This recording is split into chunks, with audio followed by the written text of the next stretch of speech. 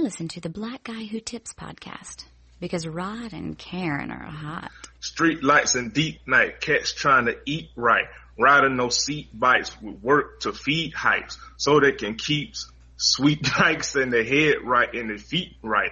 Desires of street life, cars and weed types. It's hard to breathe nice.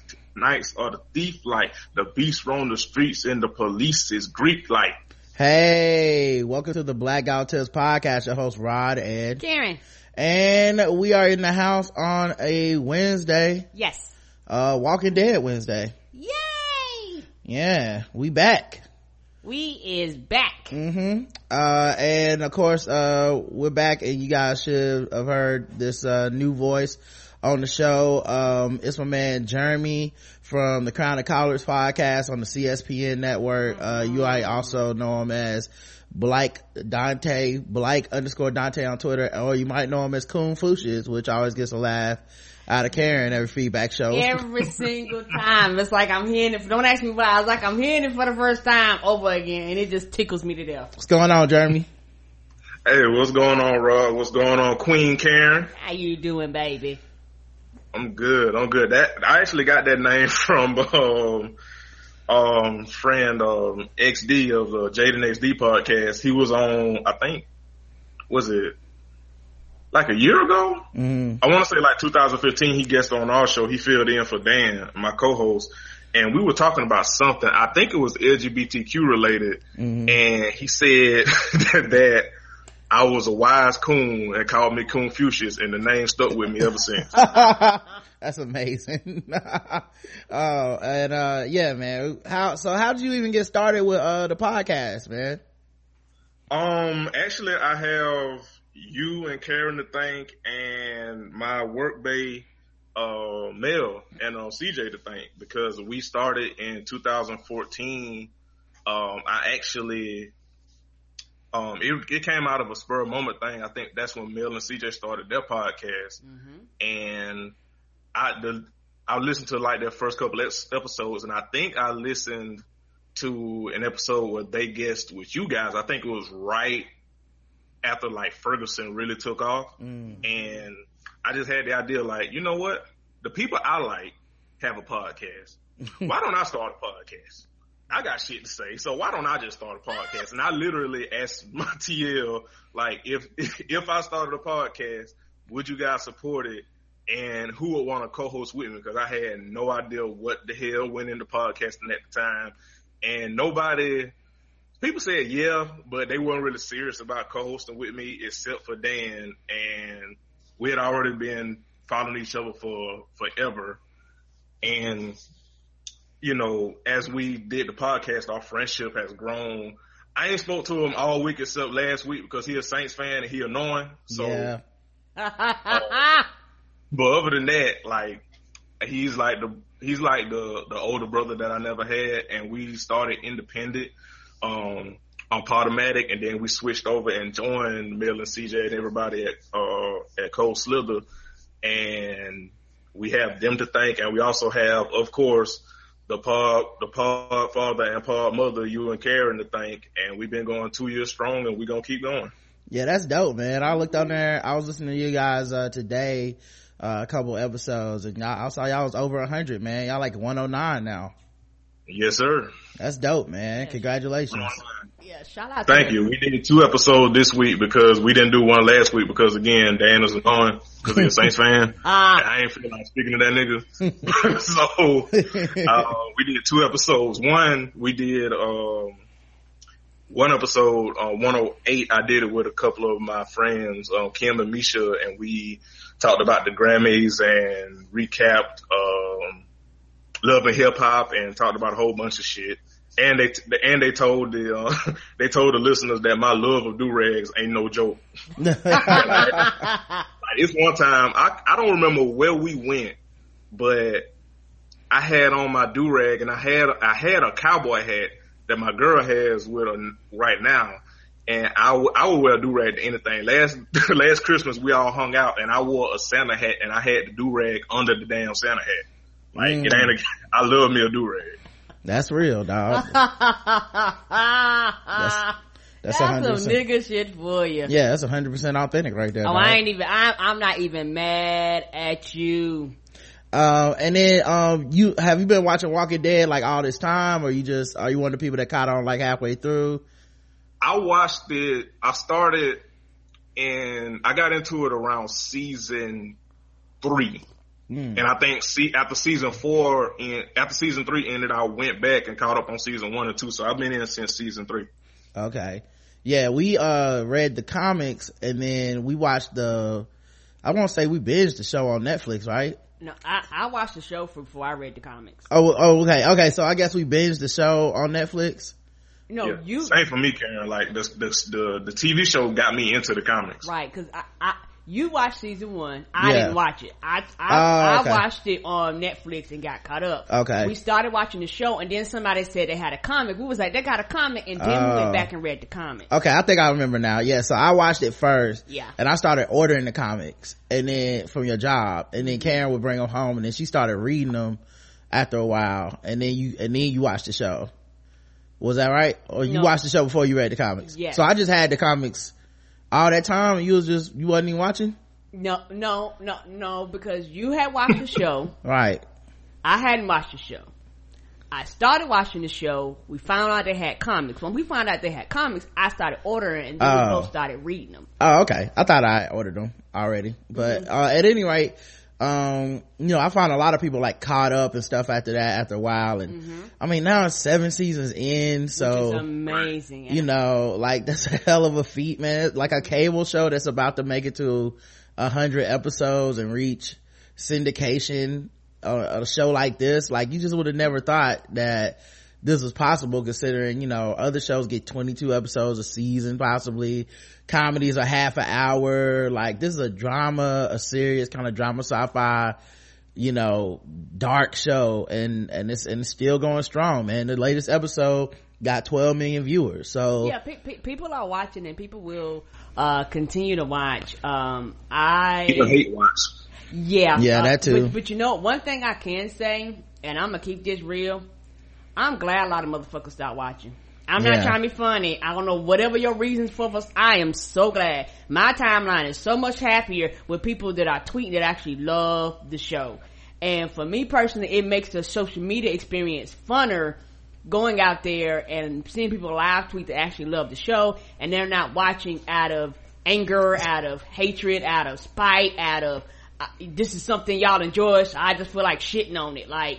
And I understand some people hate watch stuff, don't get me wrong, but for me, because I'm a very positive person, so for me, not trying to be funny, I don't care why you don't like the show. I'd rather you not watch it and then complain about it the whole time you're watching it. This is just my personal preference. Yeah, my thing is, especially considering that we started the hashtag and people were going into our hashtag to this shit on the show, it's like, we started the show for the opposite of that. Like, we started like, this is for fans. Like, if you don't fuck with it, just don't fuck with it, or go somewhere else. Don't go where all these people are enjoying it and be like, let me tell you how much this show sucks to me, And I think that affected me more than anything. It was more of people will actually, a lot of people kind of outside of the, you don't even live tweet anymore, really. No, and a lot of that boils down to a lot of people hate watch shit, and I'm like, nah, I'm not here to hate watch it. I like it. And the thing, I guess for me, not that people are dumb. If I'm live tweeting something, I'm watching it live, and people go, well, you like the show, motherfucker, I'm live tweeting it. Why would you ask me if I like should I watch it? We're on season 15, dog. I can't tell you, I don't know your personal preference on if you should jump in at season 15 or not. Like, sometimes use some common sense and make your own decisions. Sometimes people ask you, like, nah, you grown, make your own adult decision to decide to watch what you want to watch. Yeah. So. Yeah. Like, it's people like that too. Thankfully, my timeline is pretty free of that. What is annoying though is like people that like or already know the comic will kind of shit on people like just getting into it and watching the show, and I think that's whack. Yeah, because it's like, okay, I get that you already know what's gonna happen, quote unquote, but that's the thing. Like, they've deviated from the comic a lot. Like, you don't know what's gonna happen. It's one thing to compare and contrast, but to say, you know, oh well, so and so isn't gonna die and blah blah blah blah. It's like they've deviated and flipped so much shit to as well. Like in the comic book, Carol's already dead, but in here she's alive and she's a badass. So it's like you don't know, and that's the beauty of how they flipped it from the comic to the TV show. And some people they like the shit on people that just got into it via the TV show. It's like, is it Uchiwale or One Mic? Yes or no? Like, do you want the show to grow and for people to get into it, or do you just want to be ahead of it? Right. Yeah, and also, and me and Roger actually read the comics. I'm gonna tell you right now, motherfucking book readers get on my goddamn nerves. Like, people that read shit that eventually turn into TV shows and movies. I know there are people that read and they're not assholes, but put it like this, a high enough percentage out there are, till it just turns you off. I watch it, but I don't spoil shit. I don't, it's one of the things where I don't tell people what's gonna happen, because the thing is, I like them being different. If they were identical, I would not watch the show. I've already read the book. Like, I like for them to do something different. Right, because why would I watch something that but I think for some people, they like to watch shit they already know. It's just something about that, because a lot of people want to be critics and critique everything based off of the book source material. There are two different platforms and they will never be identical, and there are some things that are in written form that can never be executed well in action form. They just can't. Like, some things are just almost impossible. Yeah, and some people are just know-it-alls. They just want to know everything before it happens. It's fine, but look, it's back, okay? And that's what matters the most. Let me introduce this show. This is the Blackout Tips. Find us on iTunes and Stitcher. Leave us 5-star reviews. If we like them, we'll read them on the air when we do our feedback show every Saturday. The official weapon of the show is the taser, and the unofficial sport is bullet ball and bullet ball extreme. And today's podcast is sponsored. It's brought to you by Shadow Dog Productions, maker of fine handcrafted audio plays for 7 years now. They got a new one from two Canadian singers/actors, Mia and Elisa B. Check it out on Apple. All you gotta do is look at We Be Talking. Just look up We Be BEE Talking, and give it a like, give it a rating if you like it. Okay. All right. No further ado. Let's get into what everybody's been waiting for. I'm not even gonna do fucking with black people today. I'm just doing Walking Dead. I don't even, what y'all need to be fucked with? Is that I thought you was gonna flip it and trick us, but it's okay. No, I've had enough. That's y'all man's. Honestly, I've had enough. Like, I just want a day.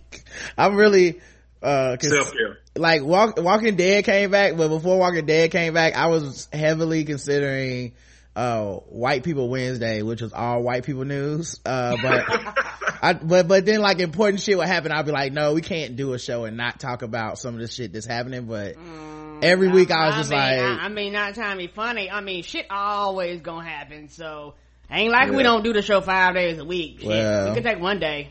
Yeah, being black in America is a constant fucking with black people, so surreal. All right, let's get into it.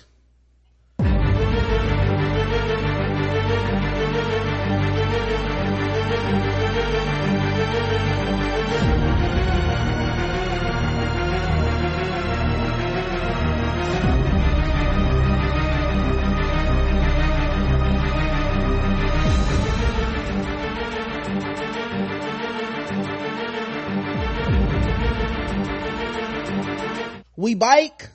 That's right. We are back. Walking Dead. Second half of season 7 is underway. This is not a false alarm. All right. It's the real thing. The episode was directed by Greg Nicotero, and it is called Rock in the Road. It was written by Angela Kane. Shout out to that diversity. I guess we'll start the way we always start, with me asking you, Karen, what'd you think about this episode overall? Thumbs up, thumbs down? I loved it. All right. And I guess I probably should have said what it was about. I normally start with a synopsis.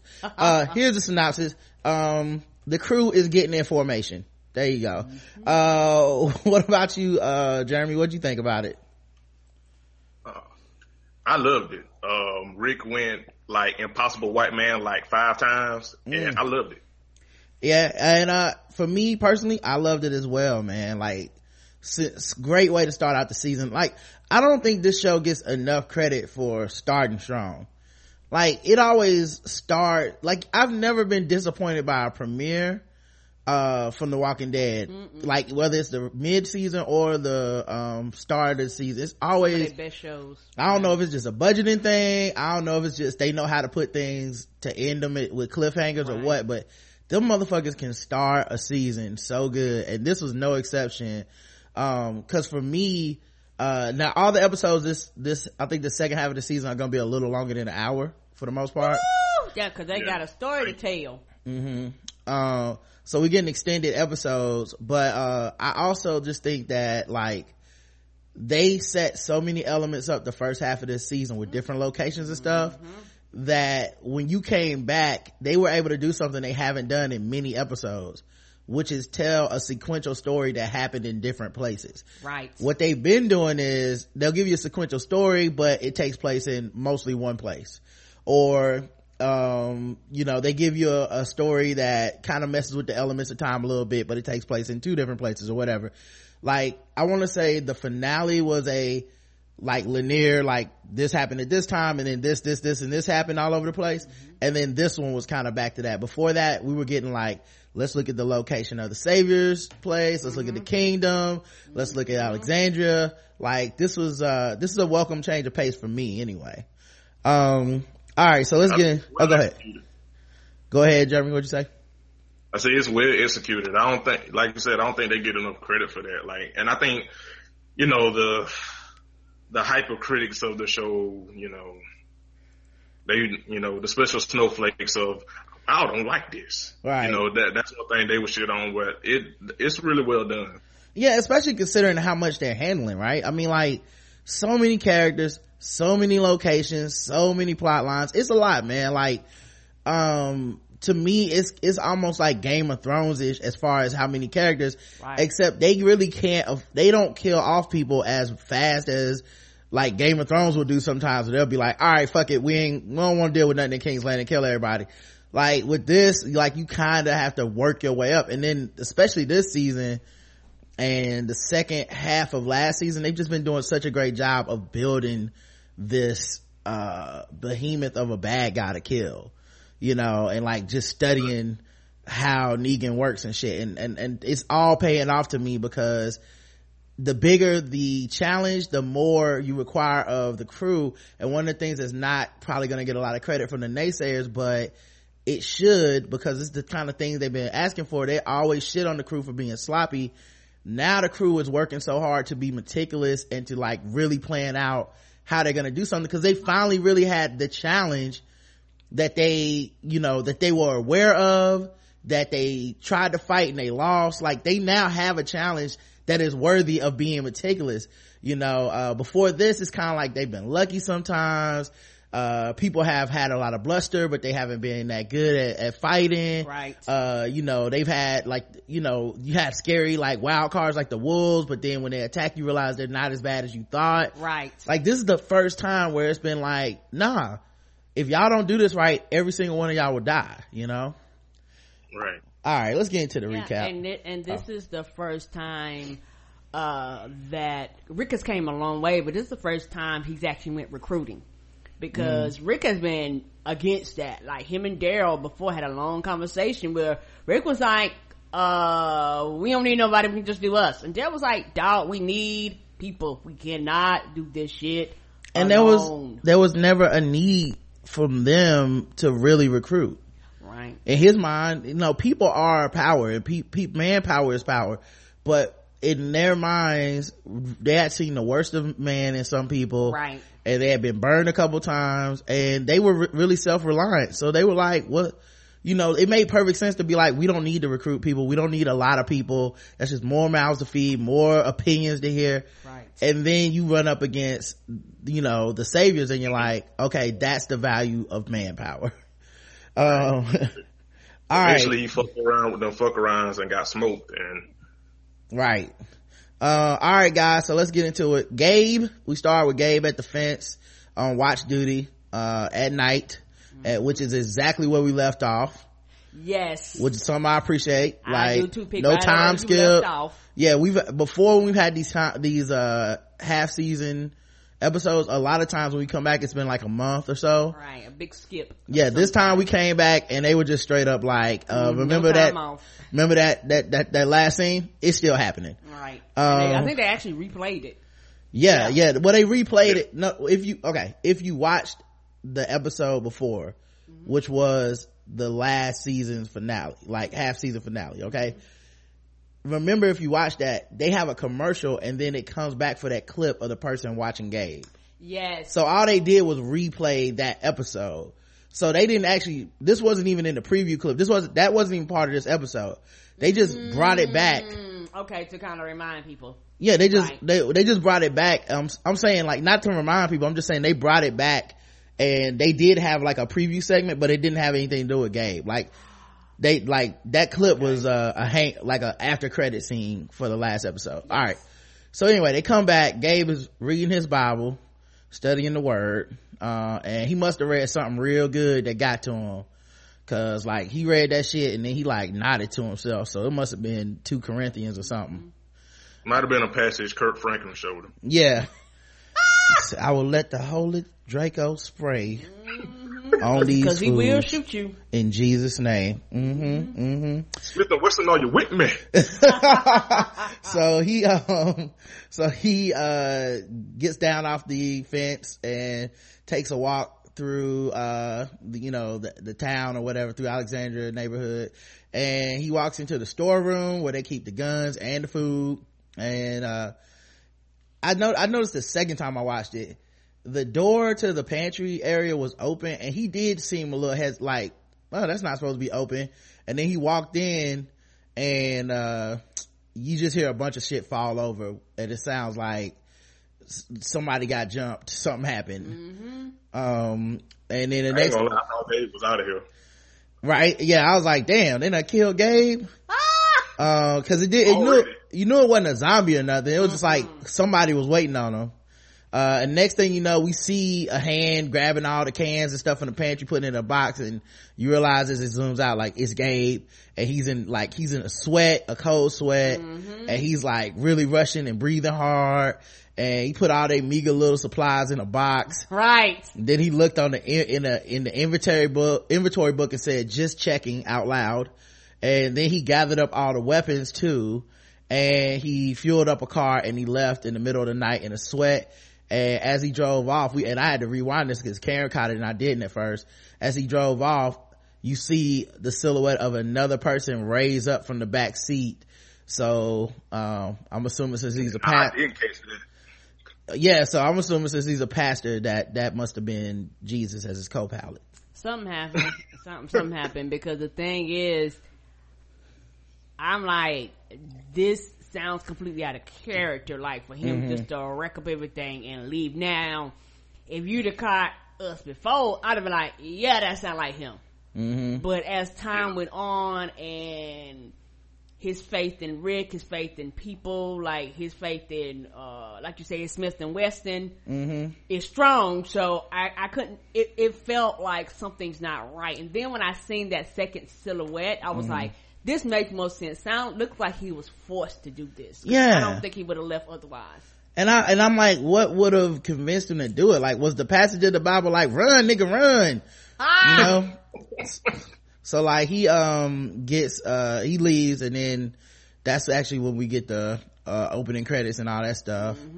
At the hilltop, Michonne, Rick, Carl, Tara, Maggie, and Sasha and Daryl are trying to convince Gregory, the coward, who runs Hilltop, the worst mayor of all time.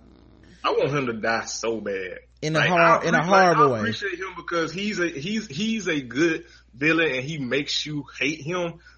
But I want him to die so bad. So bad. And the thing about, him is that he's playing a character well for people to feel like that.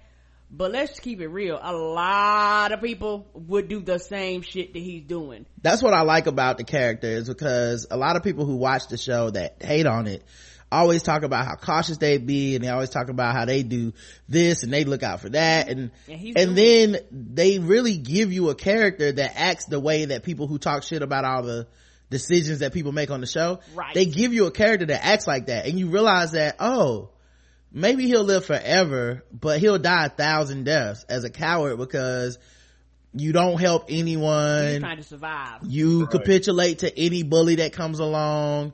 You know, like, this is what happens when you're like, I just want to survive at all costs. It's like you end up looking like this dude who sits in his house when the action goes on, who gets punked out of know his citizens. Say that again.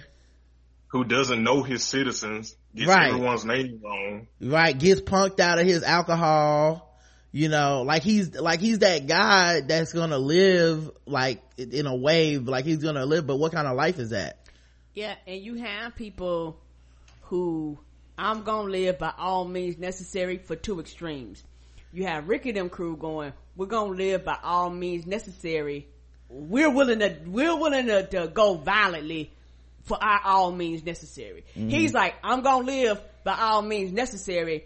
I am willing to bow down. I am willing to kiss shoes. I am willing to kiss ass, whatever it takes for me personally. I don't really care about my people. Rick and them crew, I care about my people, and me and my people are willing to fight. But with Gregory, when you're like that, you don't inspire anybody to want to support and be behind you because they know you don't care. Yeah, it's like the people that didn't realize the subtle difference between like Shane as a leader and Rick as a leader. Like, I love when the show does that because there are people that are like, this is how I would be, but then you have to kind of show the pitfalls of like, sure, you could be like that, but then this is what you would look like, and nobody wants to look like Gregory. No. I want him to die so bad. In a horrible. Like some of the stuff that he does, like it, pragmatically it makes sense. Logically it makes sense, but he is such a fucking coward. And I hate his guts so much. Yeah, I want him to die in a horrible way. Yes. So, Gregory is basically telling them, no, I ain't doing none of this shit, fuck all y'all ideas, and they're like, we can use your people, and we need, you know, like the saviors, you know, basically eventually when they find out about our arrangement, or if they ever do, we're gonna be in trouble. And he's like, that's why y'all ain't here, just leave, don't say shit, y'all, this never happened, y'all never met with me. He calls Ricky, he calls Maggie Margaret. Like, you know, before I thought he was taking people's names out of a mistake almost, but yeah, Ricky and Margaret is completely just about demeaning them. So just to be a dick. He says the people at Hilltop don't want to fight and they don't know how to fight. But my thing is this, he don't even know how many fucking people are in the group. I don't think he cares. He's only talking about himself. All right. So it could be 1 billion people. He'd be like, the people aren't fighters, because he just thinking about himself. I'm not a fighter. He think it's all fake news. Right. He tries to tell, he tries to be like, damn, Jesus, even you against me? Right. Because Jesus is like, man, we need to listen to them. They right. Maggie and Sasha, they saved us, and you just sat in your house, in the house, and hid, and right. And everybody's seen that. And he's like, damn, you work for me, Jesus. And so they leave the meeting with him saying no, and they gotta leave out the back. And Rick says it's okay because we still got Sasha, we still got Maggie, and we still got Jesus here. And then Maggie's like, oh, also we got Enid, because Enid's there. And Enid's like, y'all come outside, I want to show you something. And it's a group of people from the Hilltop that are farmers and all that stuff. And the woman who spoke up, her name was Birdie, with the natural hair with the 4C curls. I see you, boo. Mm-hmm. Of course it would be a black woman trying to lead the resistance. Of course. Bunch of people in the background like, what she said, we were her rights matter to us too. Yeah, so she was like, if you can teach us how to fight, you really think we can do it, then we willing to do it. and they start smiling because it was like, cool, you know, we got a little resistance here, even under Gregory's nose. Yeah, they even left with them, didn't they? They was like, we going with you. Oh, did they stay? No, they stayed. Okay, but they are willing to fight though. Yeah, but they know that they got a group that's willing to fight with them. Right. Cause I think, you know, obviously Sasha, Maggie, Enid, and Jesus are staying in Hilltop so they can train them. Right. But now they have a group. I still worry about Gregory, cause he'll be probably seeing them train and shit, and I wouldn't be shocked if he sold them out the way he's acting. Like, yeah, I can see him going to the Saviors on some like, they trying to fight back and I ain't with them, so if you gotta come through, just kill everybody, don't just let me live, you know. I can see that totally happening. And hopefully Negan would do to him what he did to Spencer.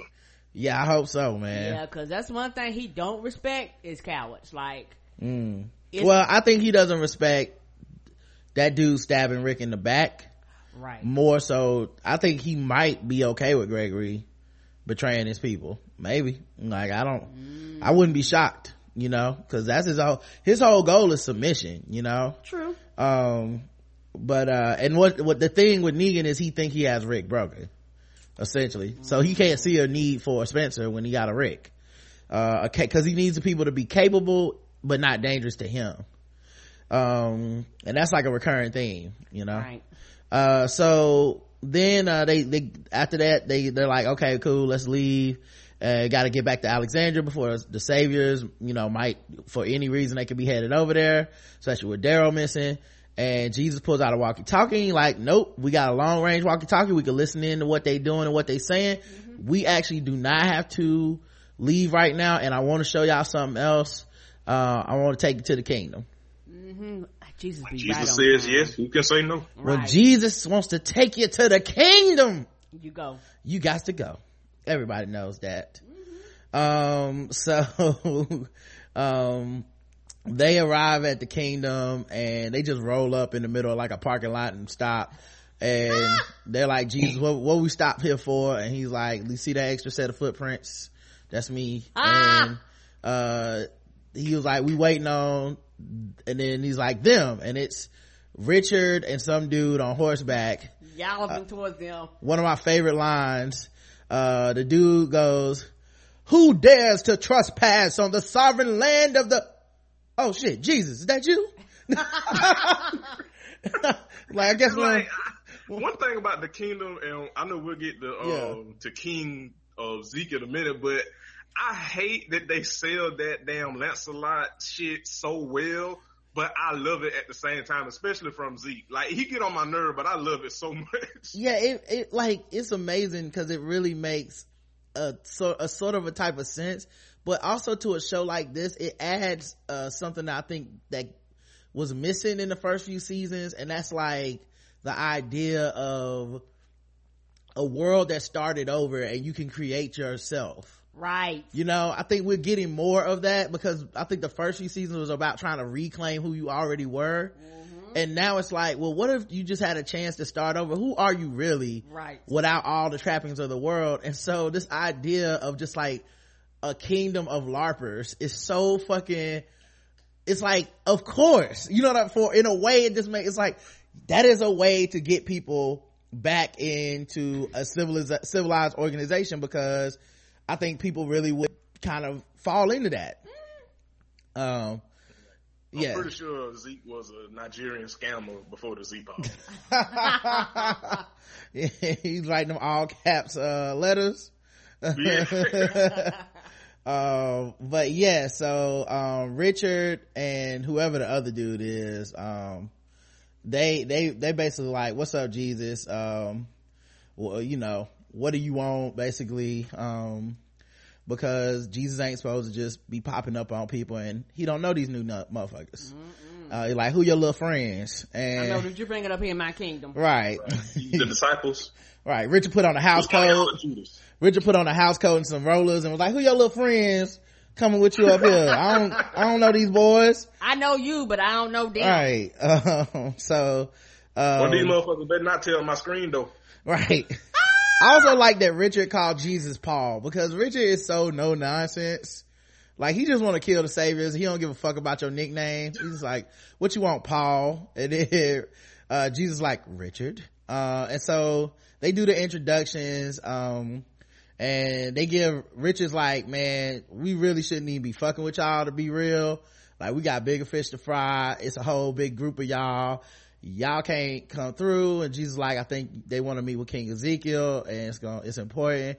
And so he's like, fine, give me y'all can't take no guns, you gotta leave your car. And they gave him Rick goes, we only got 2.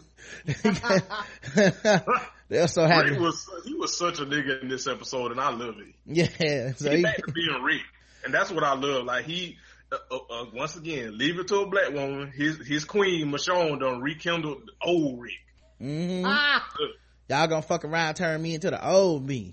What? Yes, sir. So yeah, they give him the guns, and they follow Richard into the kingdom. And on the way there, they have like a little conversation where Richard talks to Jesus about like, look man, none of this shit matters until we handle the real problem. Cause I'm talking to you cause you got a backbone and a brain, unlike Gregory.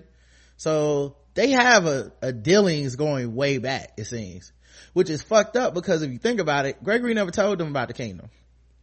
So unless he's only heard of Gregory through secondhand knowledge or something, it's like the kingdom and Hilltop know each other, and Hilltop never thought, probably because Greg's in charge, about fighting back in any way. Anyway, so they do end up. Oh, good point. Yes. Somebody said they trade. Yeah, okay, so they trade, and they never thought about this savior issue and how to fight back on it. They just both thought, I guess we'll keep what little bit of peace we got. Yeah, because Gregory is just a coward, and with Ezekiel, his people don't even know about his plan. He actually comes outside to do everything he needs to do, just so they won't actually come on site. But Gregory and them, they actually come to their location. And they're pretty lucky that they ran into Richard, of all the people too, because he's like low-key Liam Neeson, just he want to get revenge shit. All the other people out there don't even speaking of Impossible White Man.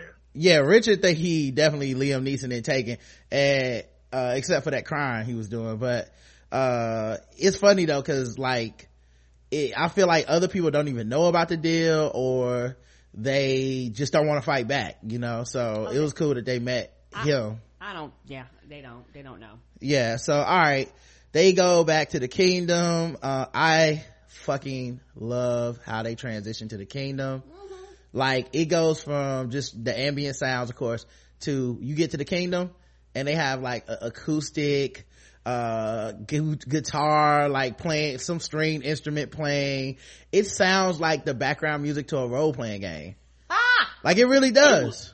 It was peak elevator music. Like, yeah, it was, I mean, like, it's so surreal in this, and that's such a beautiful touch, but it's so surreal in this universe of just darkness. And then they get there and it's like gardens and people are dancing and people are running and yeah, jogging, not even running for their lives, but just to stay in shape. You got guards in armor who are jogging to stay in shape. Military. Right. It's just so, such a different oasis compared to, obviously, Alexandria and Hilltop, after we've seen what happened to them. It's the backdrop for the transition. It was like if Rod could capture that sound, it would probably be the permanent intro to White People News. It was like the Legend of Zelda theme or some shit. Final Fantasy. Yeah, it was just so fucking laid back and chill. And so they get there and people just jogging, standing around, all kinds of shit. Tara spots Morgan, and Rick asks Morgan if he found Carol. And oh, by the way, and Morgan hugs Tara, handshakes Rick, and they're like, all right, let's go meet King Ezekiel. As soon as everybody turns around, Rick just goes up to Morgan where's Carol? He ain't even give a fuck about Morgan. He was like, hey nigga, where's Carol, dog? That's who I sent you after. And of course Morgan gave him the whole spiel, I met up with her, she got shot, I saved her, Lenny James, right? let me make sure that's right before I say it, fuck up his name. But the actor who plays Morgan, he's just so good, man. He's very good. Like the way Lenny James, the way his voice cracked when he said he had to kill somebody, like it was just so slight, but it just lets you know the impact of it. Like Morgan still ain't built for nobody's. You know, like it hurt him to have to kill that dude, and he'll never forget that. Like killing, like that's what lets you know that, because everybody, people do this a lot with this show where it's like, oh, Carol got a gun, she back, or you know, Morgan ready to fight, he killed somebody. I'm like, I think you guys are jumping ahead of the plot, dog. I don't think they've shown enough to show that this person is over all that shit they went through, right? And I don't think he's over it, you know. But yeah, his voice, Morgan is still very all lives matter. Yeah, like he was like, I killed a man, I killed him because I had to, and I was like, oh damn, this nigga really about to cry. Every time he explained like why he had to kill somebody, he had to go to like a Bill Withers ass voice, like an old grandma's hands ass voice to explain why he killed somebody. I had to take a life, Rick. Like that nigga be hurt, bruh. So Rick makes an appeal to Ezekiel when they go in there to meet him in the auditorium, with of course Shiva on the stage and Jerry. Yeah, and Jesus didn't tell them, so Jesus actually talking to everybody else back up at that door like, what the fuck? Jerry really was holding everybody's face when they saw damn Shiva. That shit had me rolling, especially Rick. Rick was looking like, these motherfuckers got a tiger. Yeah, Jerry, first of all, a few things about the scene. Jerry was wearing some kind of like Friar Tuck ass get up. I don't know what it was. And he was holding a fucking axe. And then obviously Jesus just walks through and starts talking like, this is King Ezekiel. And then he turns around and looks at the crew. And that's when you see everybody huddled by the door like, is this nigga acting like a tiger is not right here? I know, petrified too. Sasha's face is the best. Yes, it was. Her face is the best. Sonequa Martin Green, like her face really looked like that tiger was in that room. But yeah, really got a tiger. Everybody's face was like, are you not seeing the tiger? No, are we going crazy? And you're fine. I don't understand. Right. It was like they were looking at a PowerPoint of a tiger. Like if you see here, right, you'll see the fangs, and this motherfucker can kill you. It was like the face every kid made in the sex ed class when they got to the STD presentation. Like it was everybody's face, like, ugh, what the fuck? It's a tiger. So then Rick made an appeal to Ezekiel, and it ended up getting sidetracked because Rick's like, we got these saviors, and they trying to, you know, they basically trying to just crush us and kill us, and we're gonna fight them back. And Ezekiel like, hold up, player, Jesus, you told these niggas we got to deal with the saviors? And Jesus like, yeah, I just felt like I had to tell them because, you know, this is what, you know, like we need to solve this problem and they need your help. And then he was like, yeah man, but we told you that shit in secrecy. My own people don't even know we got it. And Jesus like, well, can you just hear him out? And then Jerry's like, do not interrupt the king. I was like, Jerry lives for that moment. Jerry wakes up every moment hoping somebody gonna interrupt the king so he can yell at their ass and get his one line out today. And what's right, like every episode that he's in, he usually only get like one or two lines, but he delivers them. Yes, he's the best, and he looks like if push came to shove, he'd probably get his ass whooped. But he's like, I am here by the king. Yeah, the thing I like about Jerry is I feel like after they, like when they had lunch later on that day, Jerry turns to like Ben or whoever, and he's like, hey man, you see when I told him not interrupt the king though? Hey, I nailed that shit, bro. So Jerry tells him not to interrupt the king, and Morgan, they tell him like basically the saviors have been killing our people, and Morgan asks who, right, because they hadn't been there, and Rosita runs the list down of all the people that's dead, and Morgan's face just looked like, god damn, that's a lot of people. And then Rosita thought that meant he had an attitude. She was like, what, you got something to say or something? Yes! You gonna say you were right?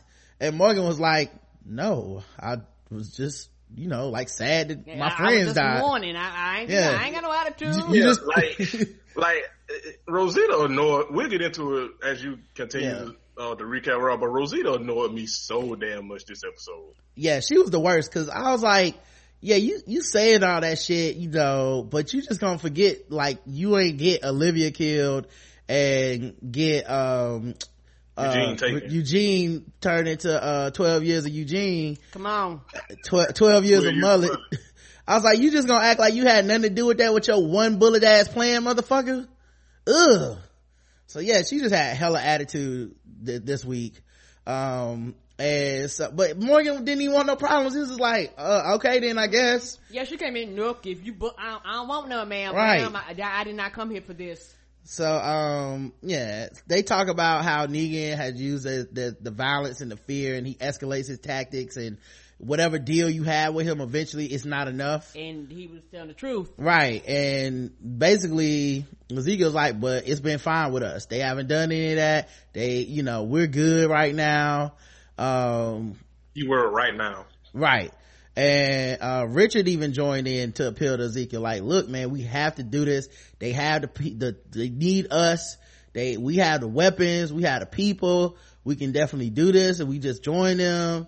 And Ezekiel's like, well, why don't y'all sup with us tonight? And because he can't just say y'all want dinner. And he's like, and I'll make my decision in the morning. They was like, man, we can't be staying overnight. He said his decree. That shit had me rolling. My decree in the morning. And then they were like, man, we gotta get back home, dog. Like, Saviors is on these streets, bro. What you talking about? And he was like, nah, y'all gotta hang out with me today. So they basically have to kick it there for the duration of the evening. Right. Rick, one more thing, Rick, before we move on. I'm not moving on yet. Hold on. So then Rick tells a story. Right. So Rick, cause like he's already hit him with the no, but Rick's like, there's a story about a rock that was in the road, and long story short, there was a rock in the road, it was fucking everybody's shit up. This girl had, like, her family made wine and she was going to deliver it, and the fucking the wagon hit the rock and it broke the fucking wine cask, and all the wine flooded into the dirt and got soaked up, and she sat there and cried and shit. And then she finally decided, fuck it, I'm about to move this rock out of the road because they're fucked up too many people. And so she dug the rock out of the road, and then she went to go fill the hole back with dirt, and she looked down there, it was a bag of gold. And long story short, or longer or whatever, the king had put a bag of gold underneath this rock because he said whoever did it would be a person, like, be rewarded, and their life should be changed for what they did for everybody else. Like that was like, what's my man's name from A Time to Kill? Oh, you talking about McConaughey's character? Yes, like that was Rick's McConaughey moment. Like, yeah. Yeah, imagine if that rock was white. He was like, and that little girl, she put that rock in the road, Ezekiel. Like, Rick was selling that shit. Yeah, it's like, and now imagine if that rock was white. What? Only thing was all right. Oh, yeah. All we needed was, like, Richard to just burst out, yes, the saviors deserve to die, and I hope they burn in hell. But yeah, he killed that jail. He killed that joint, though. And so, but after that, he was like, I'll talk to y'all niggas in the morning. Like, he didn't even, like, I thought he was gonna be like, and you know what, you changed my mind, but instead he didn't. Low-key, some of my other favorite thing in this scene, when Jesus first showed up, I love the way Ezekiel said Jesus' name. He was like, Jesus! It was so good.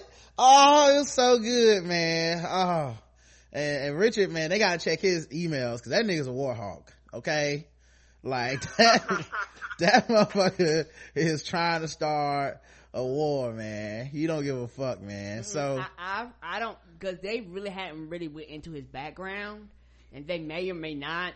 But right. I think his family got killed by them, or like something's happened, or he's lost somebody dear because of the saviors, and he's like, I'm looking for revenge. It does seem like there's more to the story, because why would you do the part about the trailer with him crying? Right. Like something's up. Yeah, why is he such a key character to telling that story?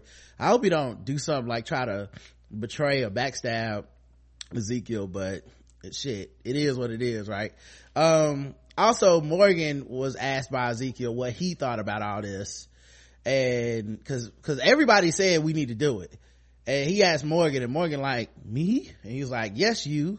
What do you think? And Morgan, he was like, speak or whatever, and Morgan was like, I think a lot of people could get killed. And I said, this nigga! And the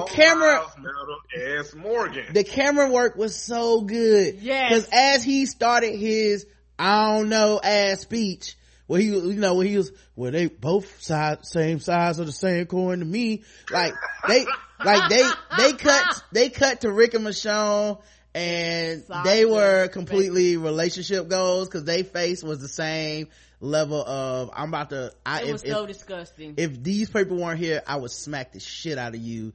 It was like your mama at church when she gonna give you a whooping later.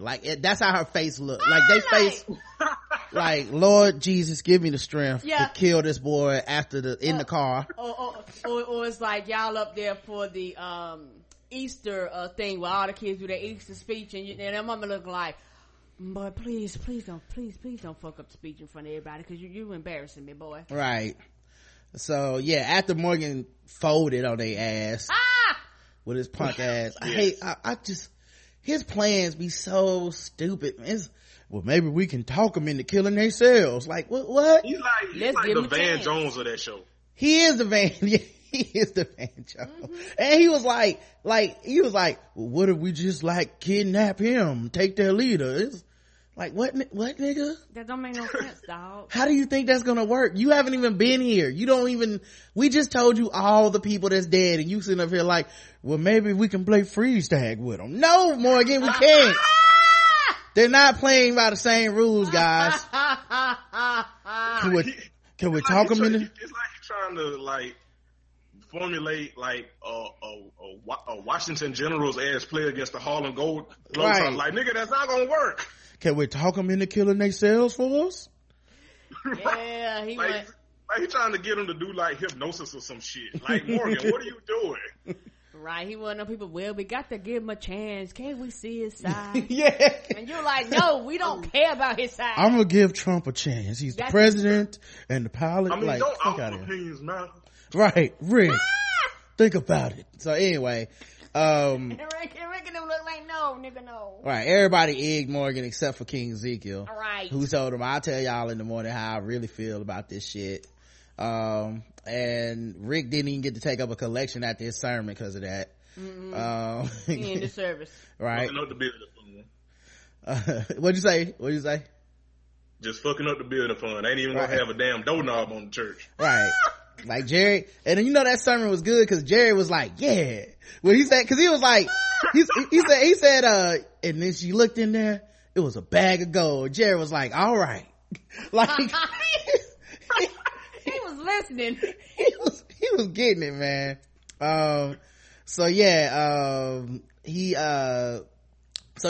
They had to sit on it. So we come back, and Ben is out in the woods, and he rolls up on Carol by mistake and almost gets shot because Carol stay ready.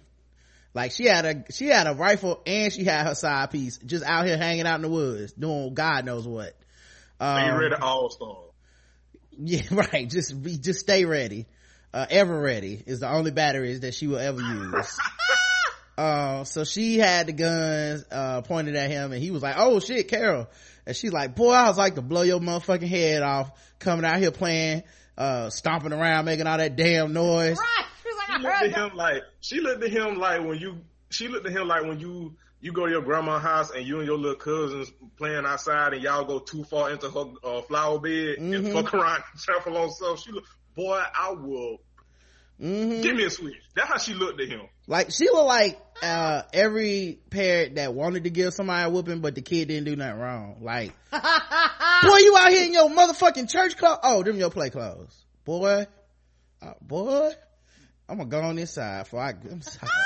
get you and whoop you for nothing. So she so what'd you say? But she that parent, like, they won't give you a whooping because you didn't do nothing wrong, but they'll give you that look like, but just know, right, in case. Right. Like I was out here fucking up. Right. I was in whooping mode. So he basically said, she was like, and why didn't you just run? Like you always do, bitch.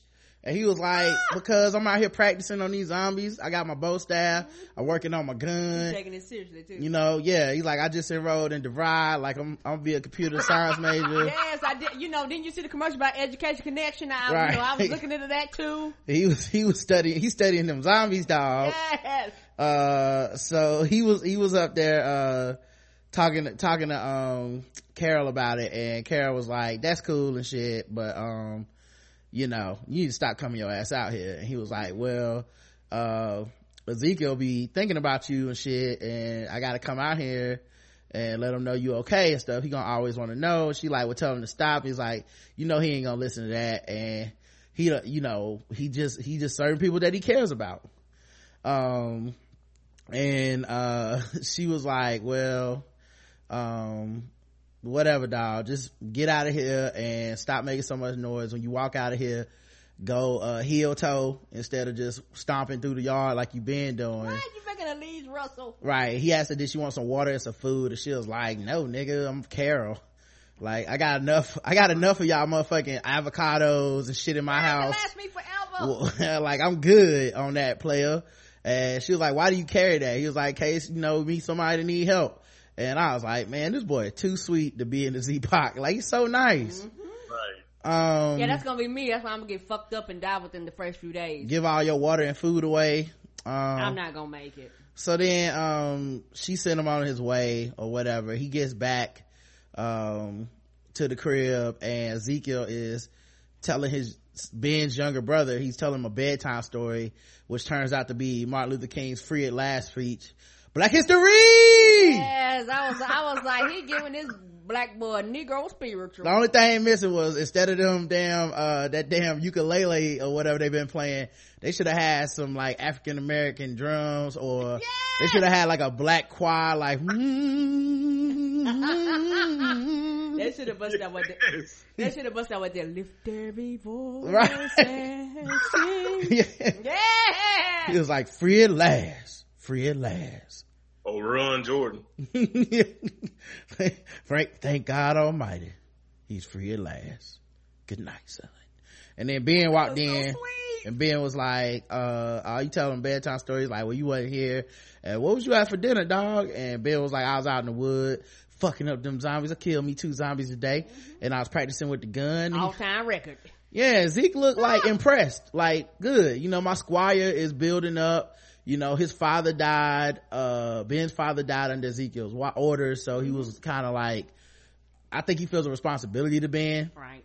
And then Ben, he was like, yeah, I ran into Carol, and then he really peeked up, cause he's like, oh shit, what was she talking about? And, he was like, yeah, he was like, she say anything about, the swirl? No? Okay. All right. Well, let me know.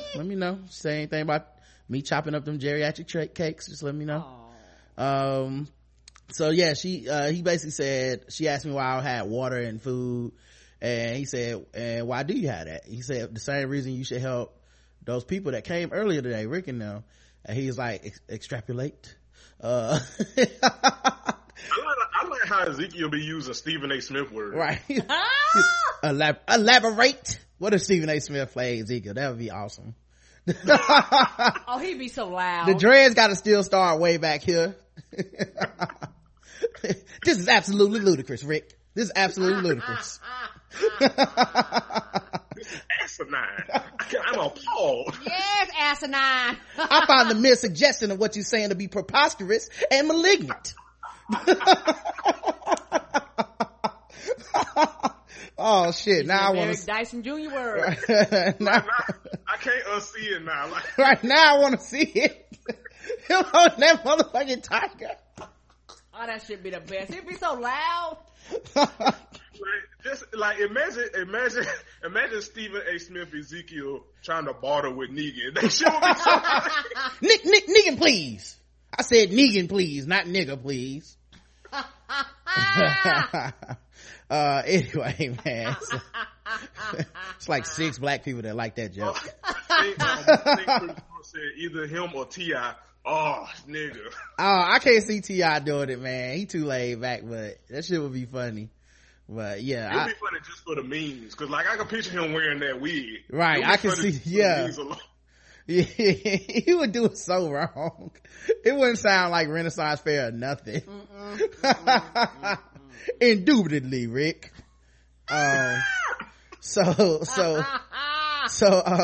Anyway, Ben tells him like, man, you should help him, and he's like, that's what you think. And he says, I thank you for your wise counsel, and your father will be proud. Which is kind of giving you like a more of a good feeling, since you know that Ezekiel's decision is going to determine a lot of stuff for everybody. In the morning, we get some acoustic RPG background noise. We see people in the kingdom practicing archery, and there's a guard squad jogging again, and Rick and them meet in town square, and it was definitely Legend of Zelda Hyrule Castle. Yeah, it was. So Ezekiel tells him, taking their heart levels up and shit. Ezekiel tells the story. Rick looking for a master sword. Yeah. Right, they found a fairy that gave him a whole bunch more powers.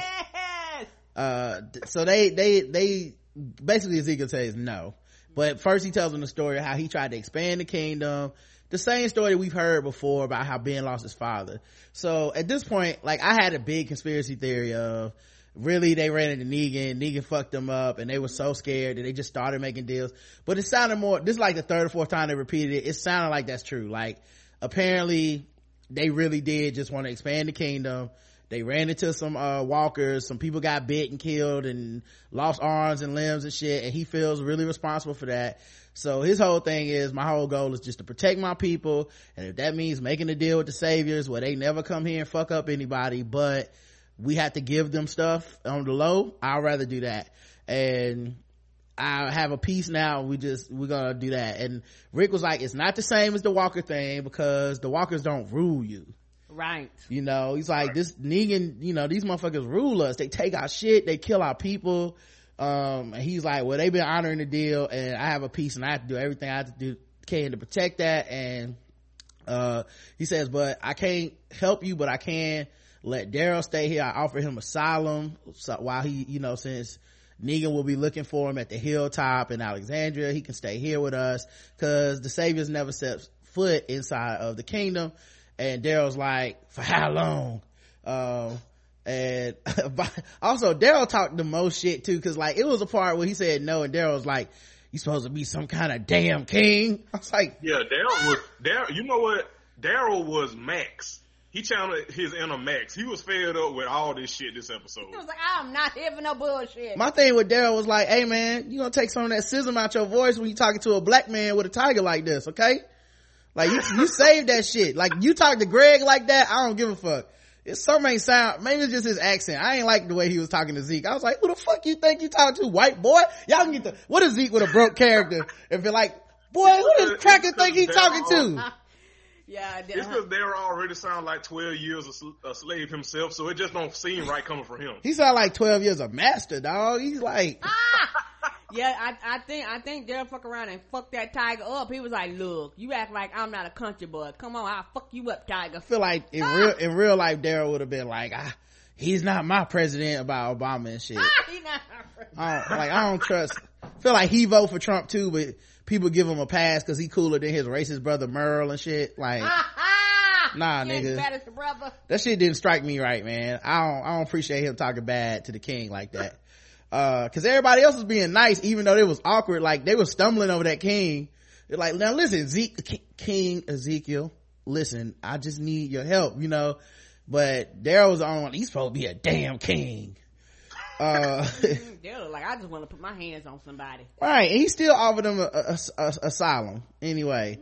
That was the right thing to do. And Daryl didn't even want to stay. So I'm not staying in this black ass ghetto. That's like you got to. So yeah, they go to leave, and Sasha walks over to Rosita And she's like, I knew he was gonna say that, even though we stayed the whole night.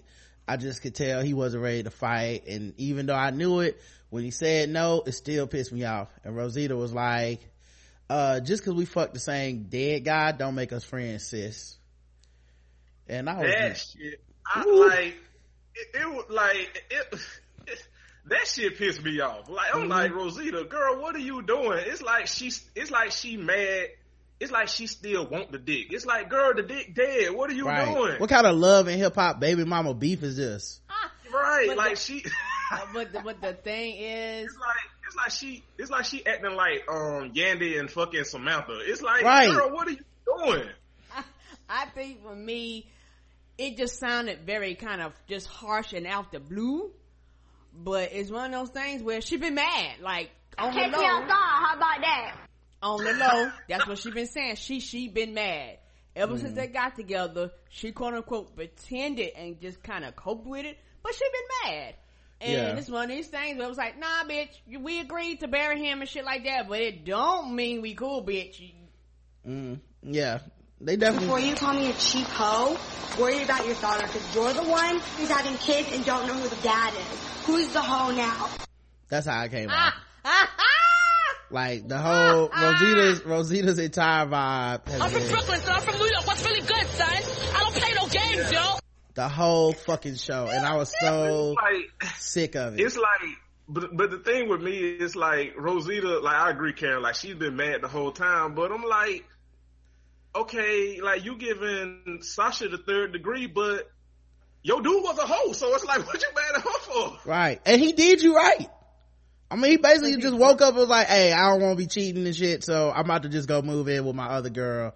Daddy's not coming home, and went and moved in with Sunshine. Yeah, but it don't make that pain not real though. I know, but she's still mad. I got a lot to be mad about, but it's like, the nigga is dead. She don't care. He's dead. We've moved on. Emotions ain't got to be realistic or logical. If you don't grieve that ginger bastard and move the fuck on. Nah, I agree. I'm just saying. I know that mother dick couldn't have been that good. Come on. The Bisquick couldn't have been pouring like that. And then her other dick got killed by Negan for being a coward. It's just like, it's like every dick she touches dies, and like she just has the scorn of orgasm past just in her, just mad at all times. Right, her and Sasha got that in common.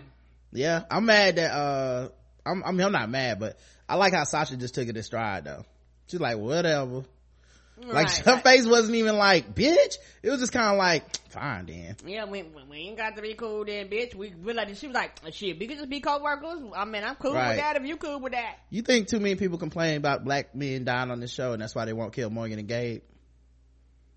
No. Okay. Because nah. I feel like the writers being petty was like, we're gonna make them live forever. I hope they do. At first I wanted Gabe to die, but he done redeemed himself, so he has. I'm cool with Gabe, but Morgan, And also, I think, I want to be there for Morgan, because like the thing with Morgan is like he's kind of like what Glenn was with the group, so for as like still holding on to some kind of form of humanity. But at the same time, dog, you got to know when to be human and when to fuck a motherfucker up. Yeah. And one of the things I do like, Daryl staying there means maybe we'll get to see him meet up with Carol. Yeah, that. If anybody can track Carol in the woods, it's Daryl. He gonna sneak out and fuck around and find her. Cause Morgan said she was gone, and then maybe that's what he'll be like, well, I'm gonna find her, you know? Yeah, they gonna go look for him, he gonna be gone. She gonna be mad as fuck when he show up. Of course! Cause she can't not care about Daryl. Right, and she gonna be like, Morgan told you, and he gonna be like, no, and then that's when they gonna find out that Morgan did. And he stopped her from leaving last time, you know? Remember when she got that car? She was leaving. Yeah, she was on her way out. And also, I think that Ezekiel is where Rick was prior, when Rick was before. Ezekiel's like, I will do what I can to save my people. No, we will not fight. No, we will not buck, because it's like that fear of not wanting people to die.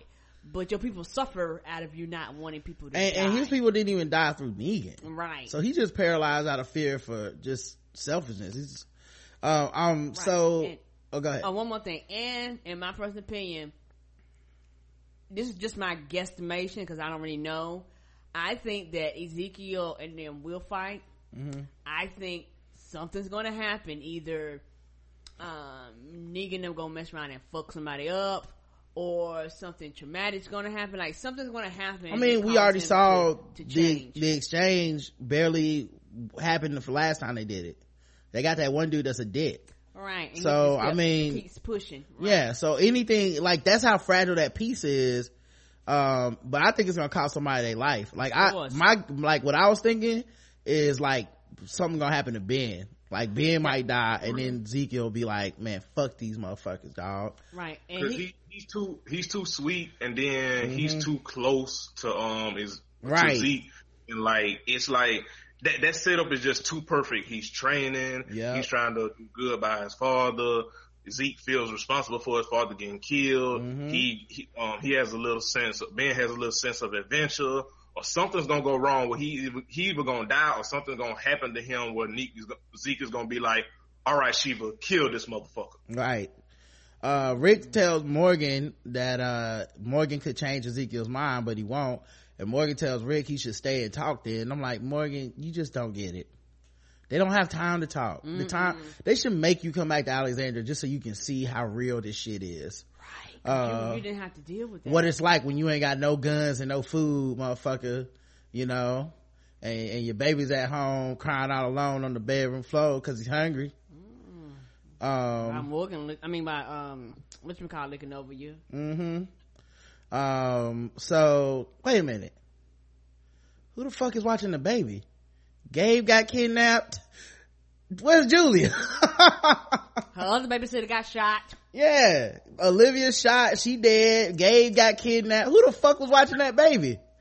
Damn, what a plot hole. That's a good ass question. Like in the midst of that, because we always asking that question, who is watching Judith? Yeah, who's watching Judith? Yeah, not ain't Judith. The black man that somebody done stole Gabe him. kidnapped. I mean, what the fuck? Where's Julia? Where Carl?